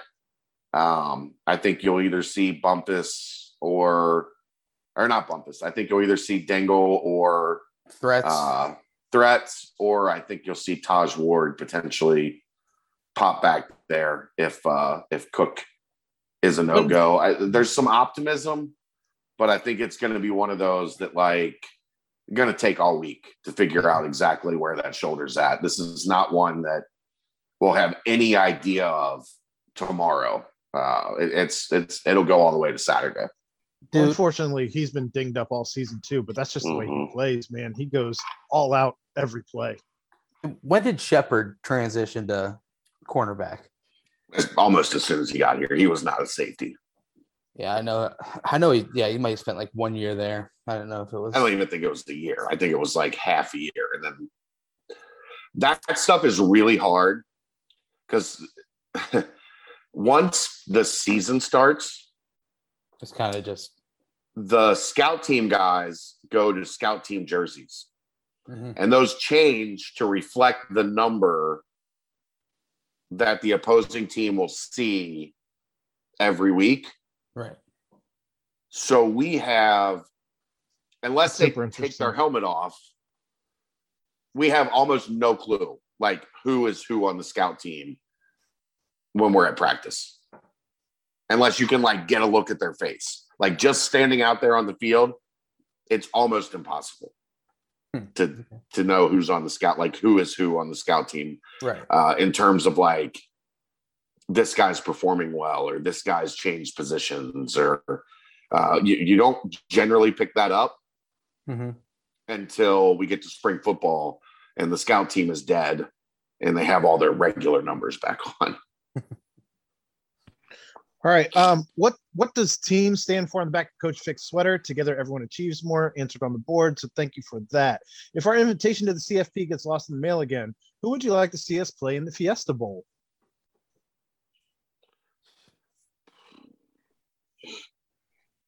Give me a Big Ten team. Well, you won't. It probably won't be a Big Ten team because you're going to get a Big Ten team. It'd be like Oklahoma State or Oklahoma. I think you're going to get a Big 12 preview. Yeah, I'd love to get Oklahoma. Yeah, me too. Because look, yeah, like daddy's leaving and stepdad is coming to town, and they're beatable. They're so beatable. Let's be honest too. Like Lincoln Riley's not going to be a guy that you can accuse of not being out there to play a game. Right. But Aaron, they ran up the score. The Baylor ran up the score against Oklahoma. Man. I mean, that whole ending that's what the Big 12 rules call for. That whole ending was insane. If you don't like that, change the stupid ass rules. Point differential means Baylor's got to try to get any points that they can get. I just thought it was funny. It's funny, all but the people chirping. Change the rules. Right. With 12 teams, you'd imagine they go to having two separate divisions, right? I would think. Down the line, yeah. But we'll see. All right. When comparing the BCJ staffers to the football coaching staff, who is most like who? I don't think we need to go the full staff, but if we're talking the three of us, who would, Chad, you probably have the most intimate knowledge of everyone on staff with the coaching staff. I'd probably be Mace. Dry sense of humor, kind of a smart ass. But he's quiet on the outside. Smarter. You're loud on the outside. Yeah, I'm loud on the outside. I don't know.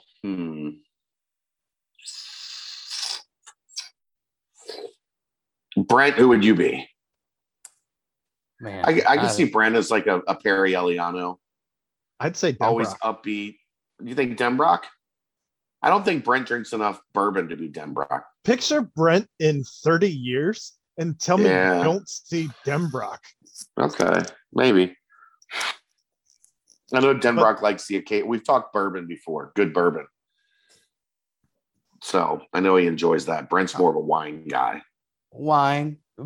I'll enjoy a nice bourbon if I'm with somebody. But yeah, wine. I'm super curious who I would be, though. Or even if we include Dave, if that's an easier one. I don't know. I don't think we have a lot of good comparisons on the coaching staff. I don't think there's a lot of, like, doing this is a lot different personality than being a football coach. Sure. So I don't would know like that to there's think, like. I think I'm close to Aaron. To the Aaron Himmler, the trainer. Yeah. I don't hate that. Okay. Yeah, I'll take it. We'll take it. Chad, I'm just surprised you didn't say that. Well, I gotta be Luke. No, I mean, there are, like, Luke's a ball buster. I'm a ball buster. There are some similarities. Right. But he's a lot more organized than me, I'll say. Yeah. No, nothing for Dave then on that. I can see Dave is more at Denbrock than Brent. Okay. But then where Aaron, you got a little Mike Tressel to you, a little, the cut. I haven't interacted with him enough to be able to say that I have. He doesn't. That's the difference. He doesn't say anything of like substance, so that could be similar. Huh. All right. Aaron, Just I kidding, disagree. Aaron, I Aaron think gets that in his you feelings are. when I make jokes. Aaron, Aaron gets in his feelings. You're definitely Aaron, Marcus Cage. you actually like you could be, you could. This is the one I'm most certain of. Hitchler, because Hitchler like quietly, like kind of knows everybody, like more than anybody when scouts come to town, because Hitchler has spent some time in the NFL. Yeah. Like he knows a lot of the scouts. Like you knew Ed and Jeff. Like you have like this secret like behind the scenes. You kind of have worked your way through. Like you knew Lenny, and you got Steve Logan and Brought as a in Taylor. guest. Like you brought in Taylor. Like you kind of quietly behind the scenes, like have a lot of connections, or you're able to make a lot of connections that remind me of Hitchler. That's the only one I'm sure of is you and All right. Colin Hitchler. That's way better than I offer nothing of substance. I had a good one on deck. I just had to give you shit before I got to the good one. I think I probably would be a lot like Terry Eliano. I don't know if he's as sarcastic as me, I'm just disappointed but that outgoing, talkative.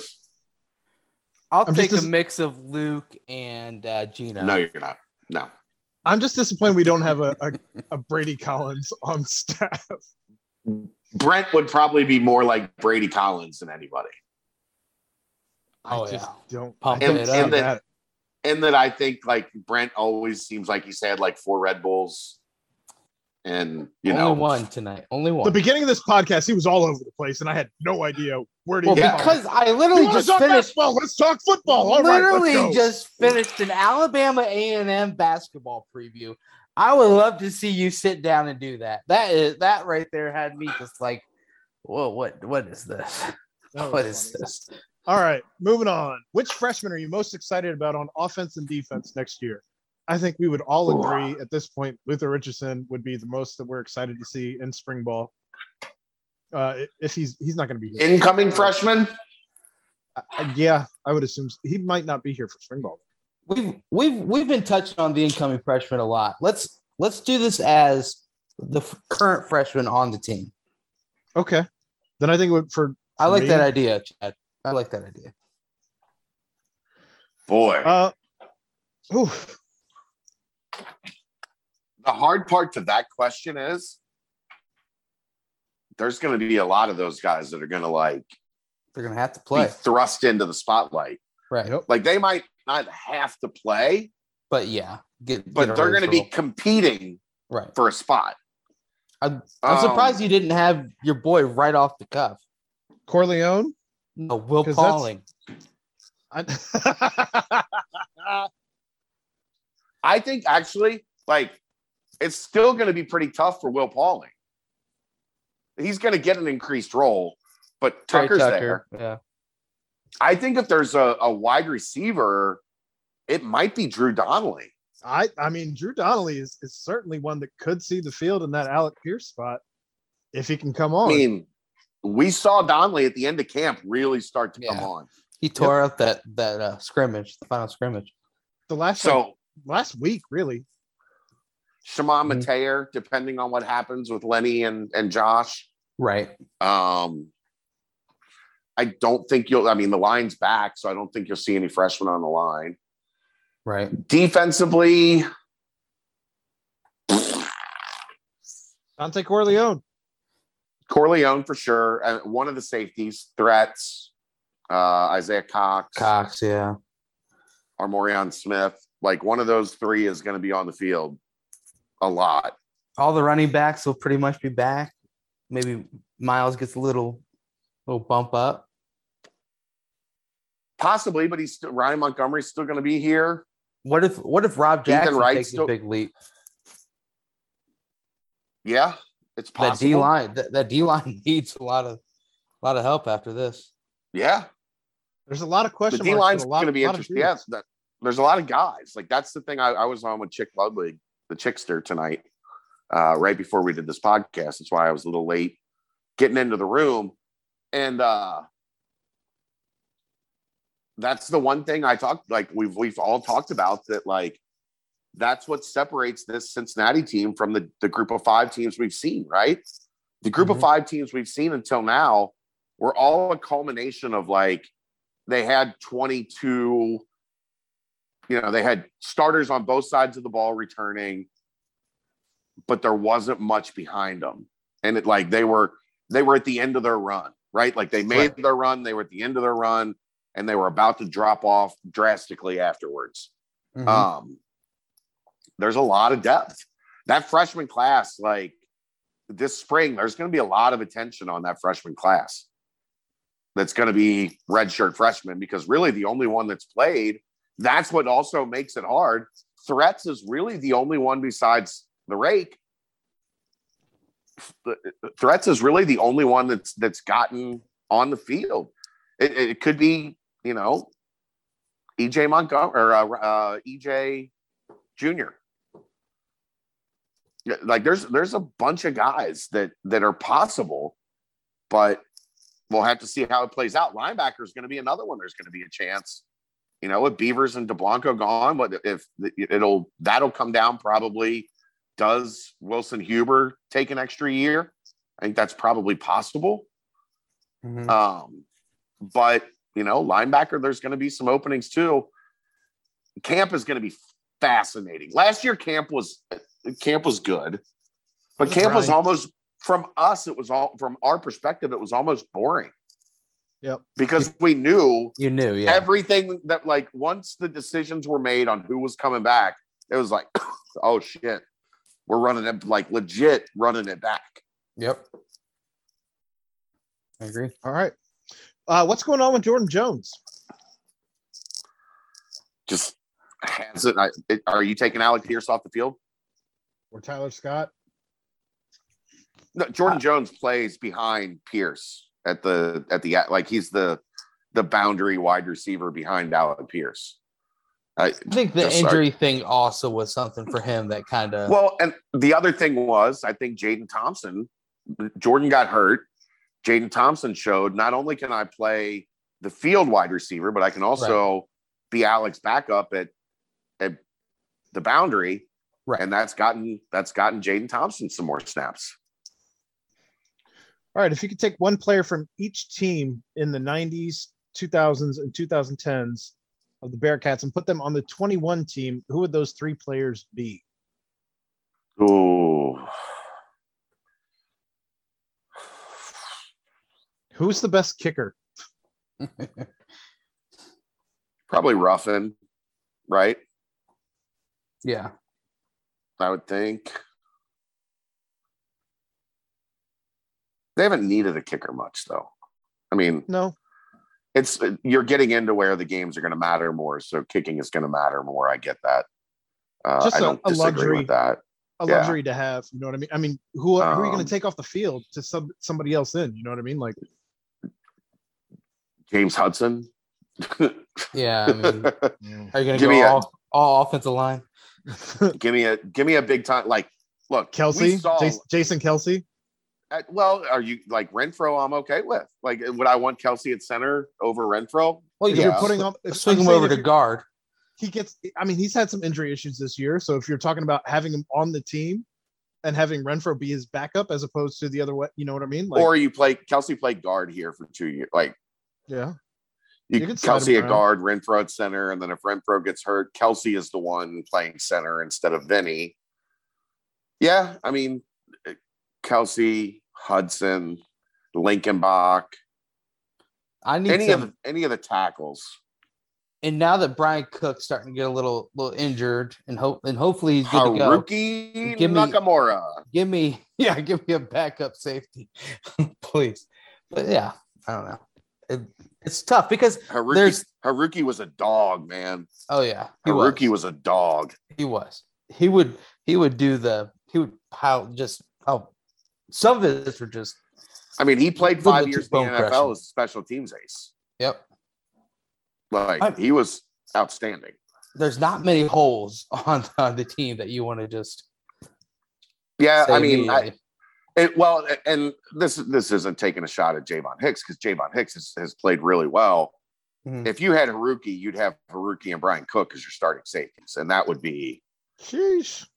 Or you just fucking put Derek Forrest on this team. Right, you bring Forrest back, yeah. That would be another one right up there with Haruki that would solve some of the issues right now at safety. Right. But the answer has to be offensive line, preferably. And Tunstall has done well. Right. Quinn has done well, but they're not at this point NFL tackles. Right. What about Antoine Peak on the other side of Myjai, as opposed to Malik Vann? Yeah, but I mean, yes, absolutely. It's similar. I guess that would be similar to like bring him in.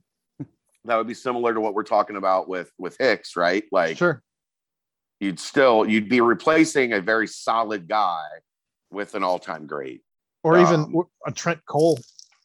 Yeah, sure. That would probably make life a little bit easier for Myjai.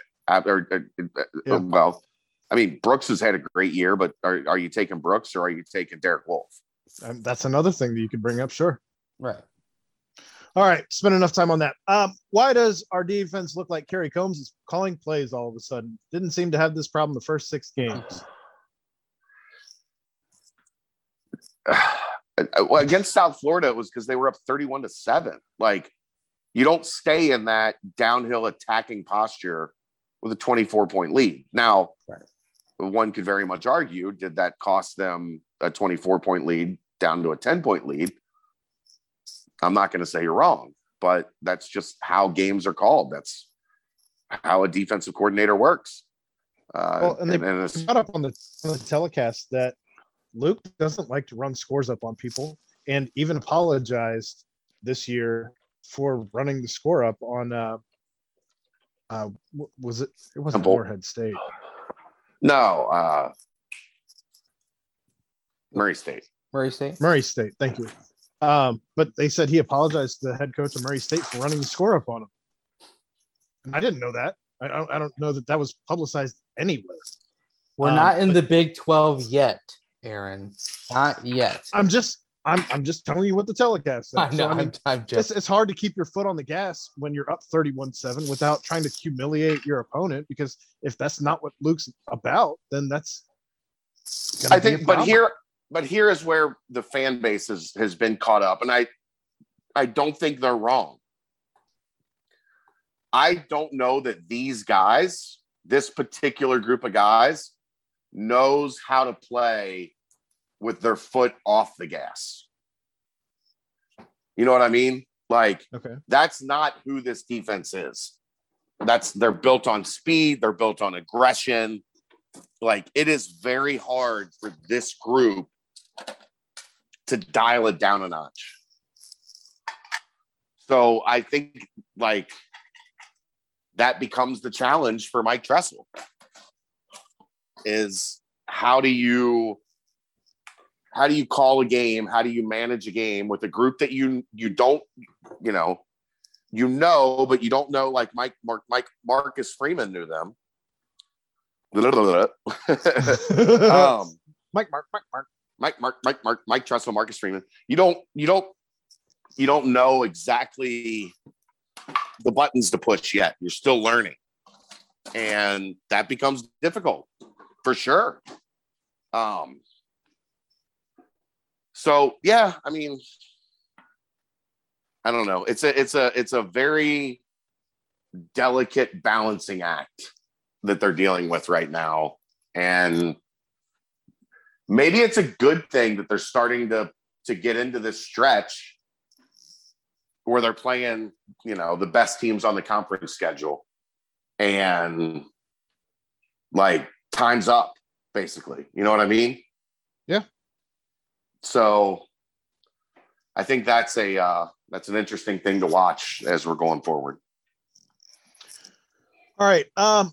If Notre Dame wins out and Bearcats win out, what in your opinion is likelihood of Notre Dame jumping Cincinnati? We did cover that way earlier with Dave. What's the opinion that the defense has only one speed of attack? Are we going too much prevent defense in the third and fourth quarter after taking multiple score leads, and any way to balance that attack in the second half?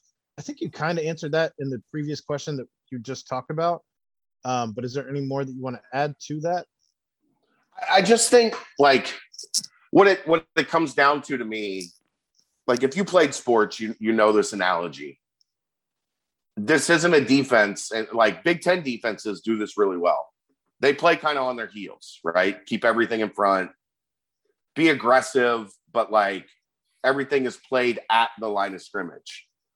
This defense is at its best when they're playing on the balls of their feet, playing downhill, playing behind the line of scrimmage. And I think finding that balance of like how to dial that back a little bit, but not all the way, is the challenge for Mike Tressel. Because I think so far what we've seen is either all the way up or all the way down.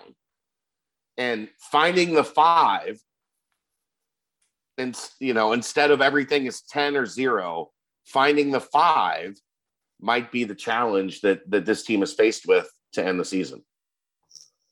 And I'm not going to accuse anyone of it, but if I was a player and you do get up by this certain amount and you are facing teams that I'm not saying South Florida necessarily did it, that are just continuously just running the ball. It's not like you get bored with what's happening in front of you. You're kind of just at that point where you're like you want like a competitive game. Like this I'd be mad, irritated, and frustrated as shit. Right, exactly. It's just like, come on, like we need something. That's why I'm excited for Saturday, because I think that's going to be the first dose of seeing someone just coming out and having athletes that at least somewhat can compare up to you. All right, being senior day, would Sauce and any other underclassmen, like maybe Wiley, be out there with their families if they already know they will be leaving early, or is it just reserved for the seniors' 5th/6th year players? They've allowed guys in the past to do. I mean, it's not something we've seen regularly here. Right. But I think if Sauce wanted to do something, like Sauce is going to the NFL. Sauce is not going to be a Cincinnati Bearcat next year. If he wanted the senior. Is this breaking news? Yeah, breaking news. Breaking news. Hopefully he's still in Cincinnati. That's not fucking happening. But they like first-round corners. So they're trending back towards the middle of the pack. So and they didn't even have to travel to watch him. That's been a frustrating thing with me and the Bengals, is there's been a lot of talent right here that they haven't spent a whole lot of time scouting. They've been here this year. They show up every year, but they haven't actually turned that into drafting those players. I mean, it's possible. We'll see. It'll be, the interesting one last year was Beavers not walking for senior day.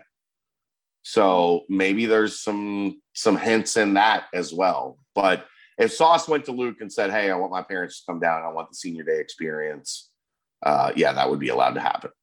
And then the interesting basketball one was Mamadou Diarra. Whoa. That's wild.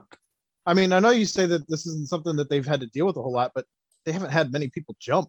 I mean, that's why I say that. Right. I mean, so that's just James and Mike. We're in new territory here for the Cincinnati Bearcats. Which assistant coach is next for a head coaching job? I saw where Tressel has been mentioned for Akron. I mean, Denbrock was up for some stuff. Probably more likely like a Power 5 coordinator job. He was more named on a head coaching job.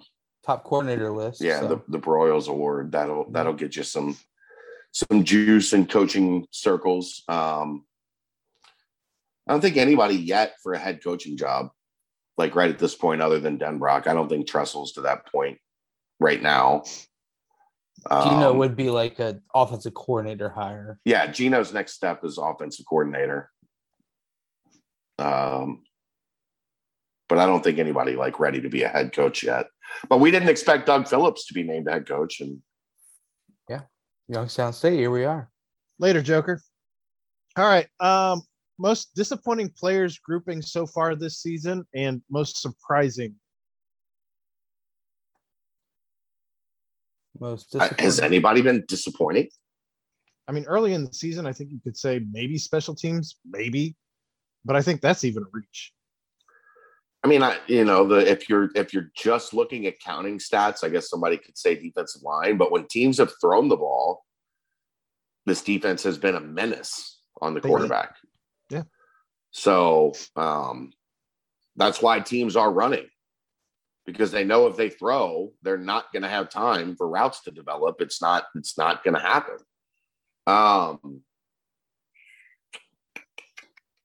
don't think you can knock on the linebacker group at all. Offensive line has been great. Good. I wouldn't say they're great. They've been good to a little above good, and I think that was the expectation, right? Like, yeah, we knew there was going to be a drop off with Hudson and Harper gone. Running back's been phenomenal. Yeah. Most disappointing players grouping has been the rest of the AAC. There we go. It would have been nice if some of these teams had a couple more wins so people would shut their stupid pie hole.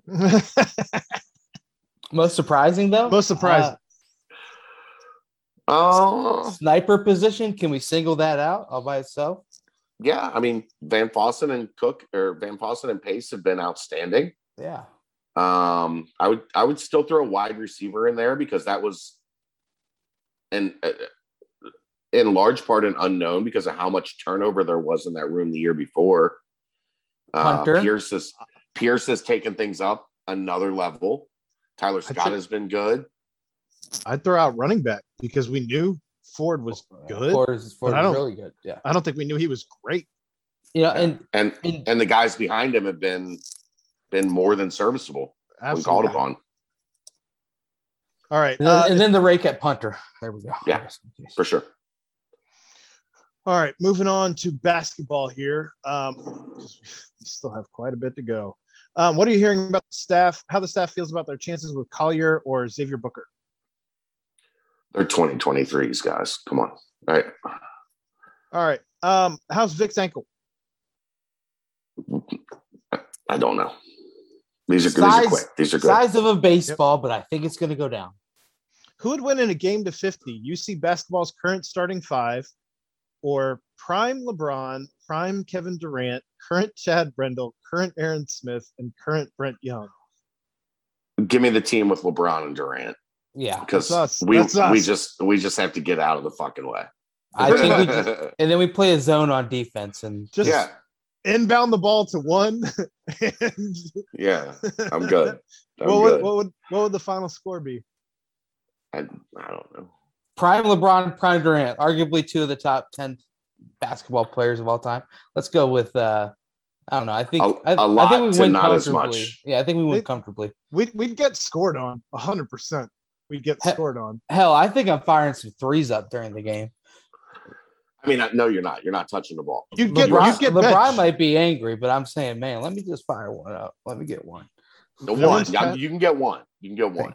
Thank you. Top five things on the basketball team that has been top five, man. Most surprising answers can be Victor playing well, DDJ not making shots, Newman getting all the hustle points. Also, is there anything we haven't seen yet you've been told to watch for? I mean, I think we've touched on a lot of it. Like Mike has been a surprise a little bit, and how much Wes is like relying on him. Vic, we've talked about at length. Odie, I really liked Odie. Yeah, I think Odie's been good. That's that high energy you need. I think Davenport's been pretty much who we thought he was going to be. He hasn't really started connecting on the three yet, but I think that'll come. I think the connection of the team, we heard about it, but how obvious it is on the court and coming out of huddles and coming, back onto the sideline. There's nothing I love more than watching Mike Saunders get a rebound and just dust everybody to the rim. I loved it the first time I saw him. I love it just as much, if not more now. He did that. He did that against Georgia. He got that rebound basically on the baseline. That wasn't a long rebound. Right. That he got it like the free throw line and used for momentum. No, he got that thing basically like at the bottom block on the free throw line and just dusted everybody to the rim to lay it up. Like that shit is fun to see. Well, as that for the 5? question, It gets 5. As for the question, anything we haven't seen yet that you've been told to watch for, I think it's got to be Jarrett Hensley. Yeah, I mean, but who are you taking off the floor? I'm just saying, I mean, told to watch for, that doesn't even have to be this year. Yeah. Long term, Hensley, McGinnis, I think are both going to be significant contributors to this thing. All right. Would our coaching staff win a national title on the court against other staffs? Wes at the point, Stowe at the 2, DJ at the 3, Kyle at the 4, Roberts at the 5 would be pretty strong. I wouldn't I'm putting Jake Thielen. Like Jake Thielen was a Division II All-American. Like Jake Thielen shot like 70% at Bellarmine. Like Jake Thielen was really good. And he might be the most attractive person to ever work inside UC basketball. Slide DJ to the 2. That's not a bad call, Chad. I've had women at the Holy Grail be like, who's that guy? Who is that? Yeah. Like that's Brent Young, but that other handsome man over there. You haven't been to the Holy Grail, so you don't qualify for this analogy. I know. Boom, roasted. Got him. That wasn't a roast. All right. Next question. All right. What's your impression and expectation of Adu? You've seen him practice and gotten feedback from the offseason. We're only 2 games in, but I had a different vision of what he would be showing us. I know he comes with a good defensive shot blocking reputation, but he seems a little less fluid, agile than what I had anticipated. I mean, I watched him at Mississippi State. This is kind of who he is. If he was agile and fluid, he'd be in the NBA. He wouldn't be playing his 5th year of college basketball. He'd be in the NBA. Like I mean, that he does. About him, I'm surprised with though is they do send it to him in the post like 2 or 3 or of the first few possessions of the game, which is interesting. I think that the thumb injury has kind of slowed him down a little bit because I don't think he's catching the ball, possessing the ball quite as well as he could. But no, I mean, this is like he's a rim protector. He's kind of a physical presence around the rim.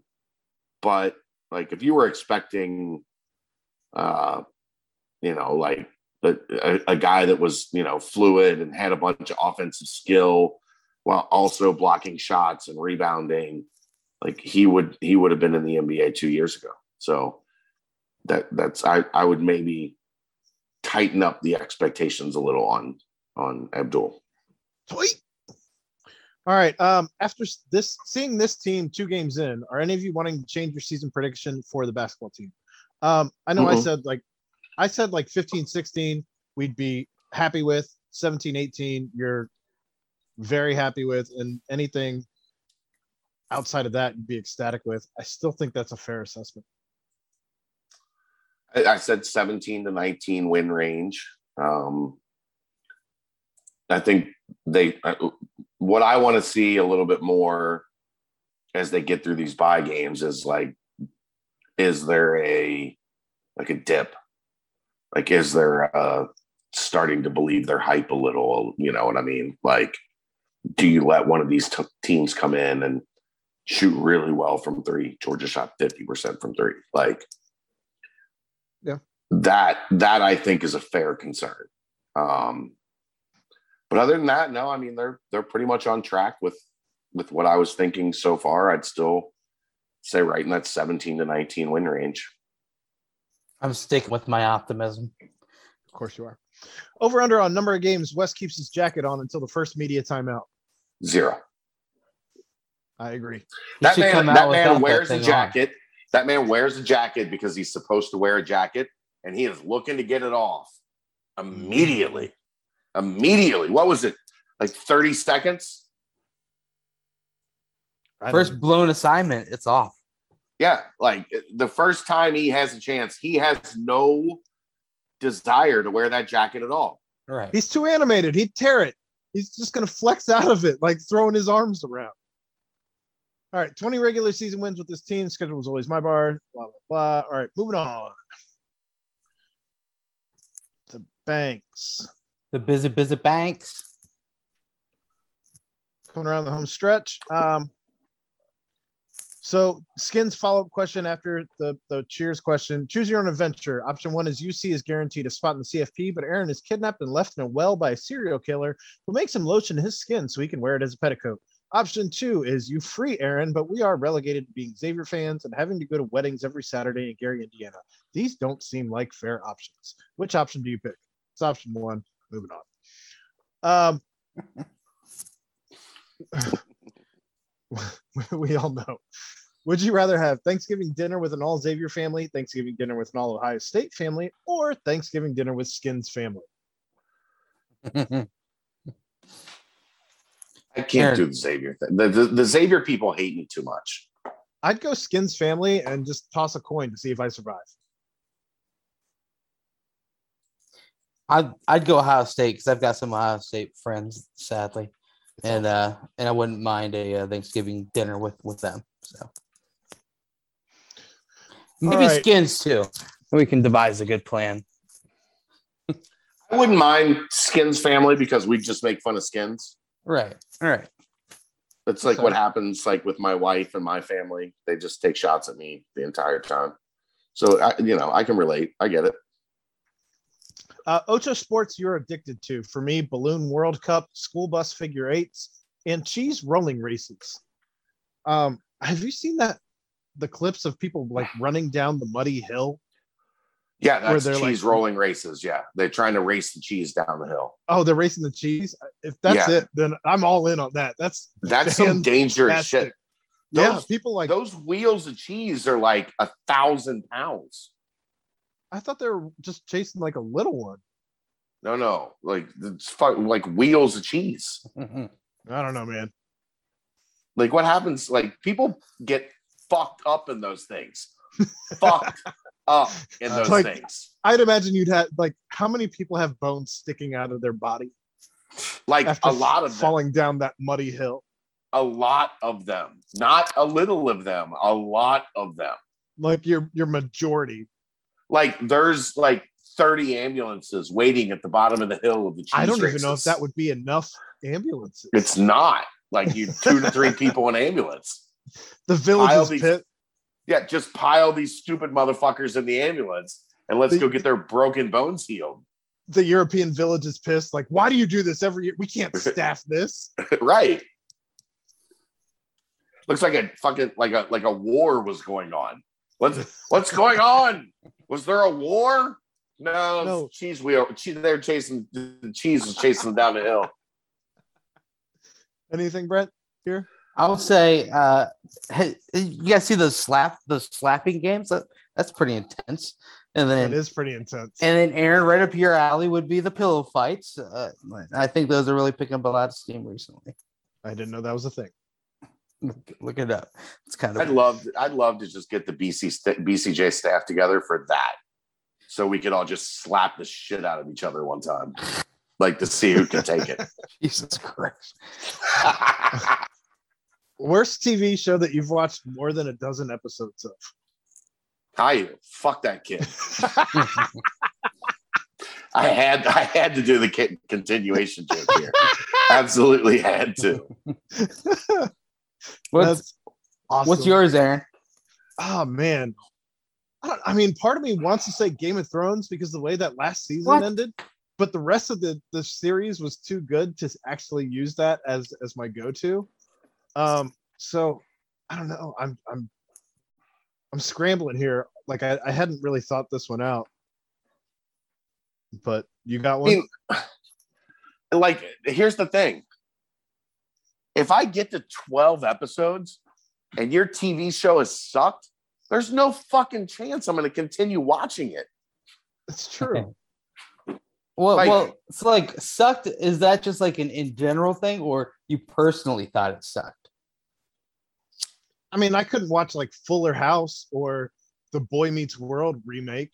Like I Like- couldn't. I just Like could some not people do think it. Outer Banks is a worst TV show. I No, watched- the I watched all of question those. is, what TV show have you lived through for like You just what is tortured now- yourself. now? See, that's the kind of where the difference here. Now a full season is 12 episodes, like 12, 13 episodes. It used to be that a full season was 23 episodes. Right. So in the old days, if you made it through half a season, like it used to be, you go from September to like December, and that would be half a season. And then they would take the holidays off and come back until like March or whatever. So you would get like 12 episodes on one end, 12 episodes on the other end, maybe a bonus episode, whatever. So I can see like for some old shows, maybe. I'm sure there's like some dumb shit Kelly made me watch back when we used to watch TV together. We don't watch TV together anymore because I can't do it. Well, and I mean, She watches all of the bad shit. Let's be honest. A dozen episodes is even at a half hour. That's 6 hours of your life you're never getting back. Yeah. Like, Yeah. if I'm that invested, I'm plugging through or finding something good. But I'm not going a dozen episodes for something that I hate. If I get through 2 episodes, I like the show. Right? That's fair. Okay, I got an answer. I do have an answer. And it pains me to give this answer. Let's hear it. The Blacklist. You didn't like it? I loved it Oh, for like okay. 5 seasons. Then you hated it. And then it just became an absolute unmitigated disaster. Okay. Like it was terrible after the first like 4 or 5 seasons. Des Like, had a once- nice Blacklist reference. When he walked into the press conference, it was like an all black room. And he's Mhm. like, oh wow, I feel like I'm walking into a scene on the Blacklist. You're like, that was pretty funny. So like the first 4 seasons of that show were phenomenal. And I love James Spader. Like I love James Spader. He like one of my favorite actors of all time, especially like in the TV genre. Like, did you guys watch Boston Legal at all? Not No. It was Spader and William Shatner.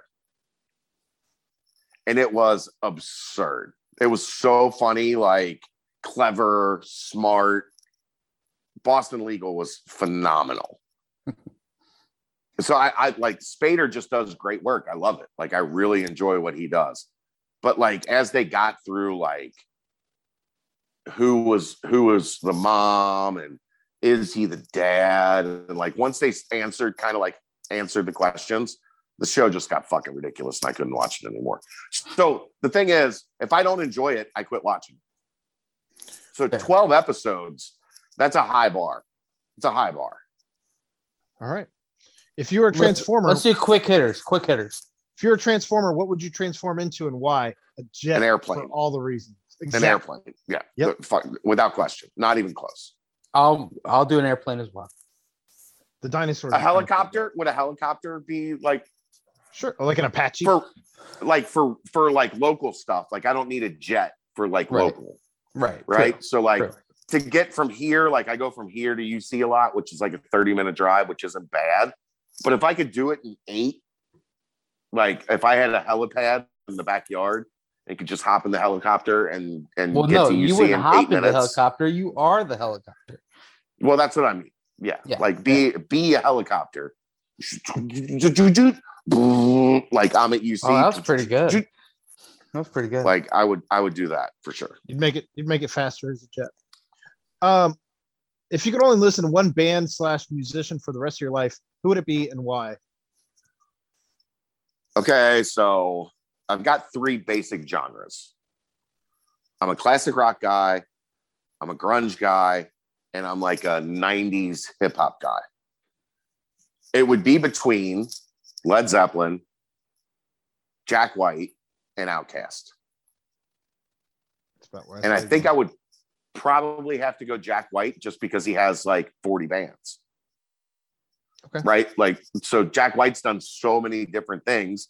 bluegrass, rock, like classic rock, that you could get your fill of enough different stuff with Jack White that I think I would prefer to like Jack White would be my choice.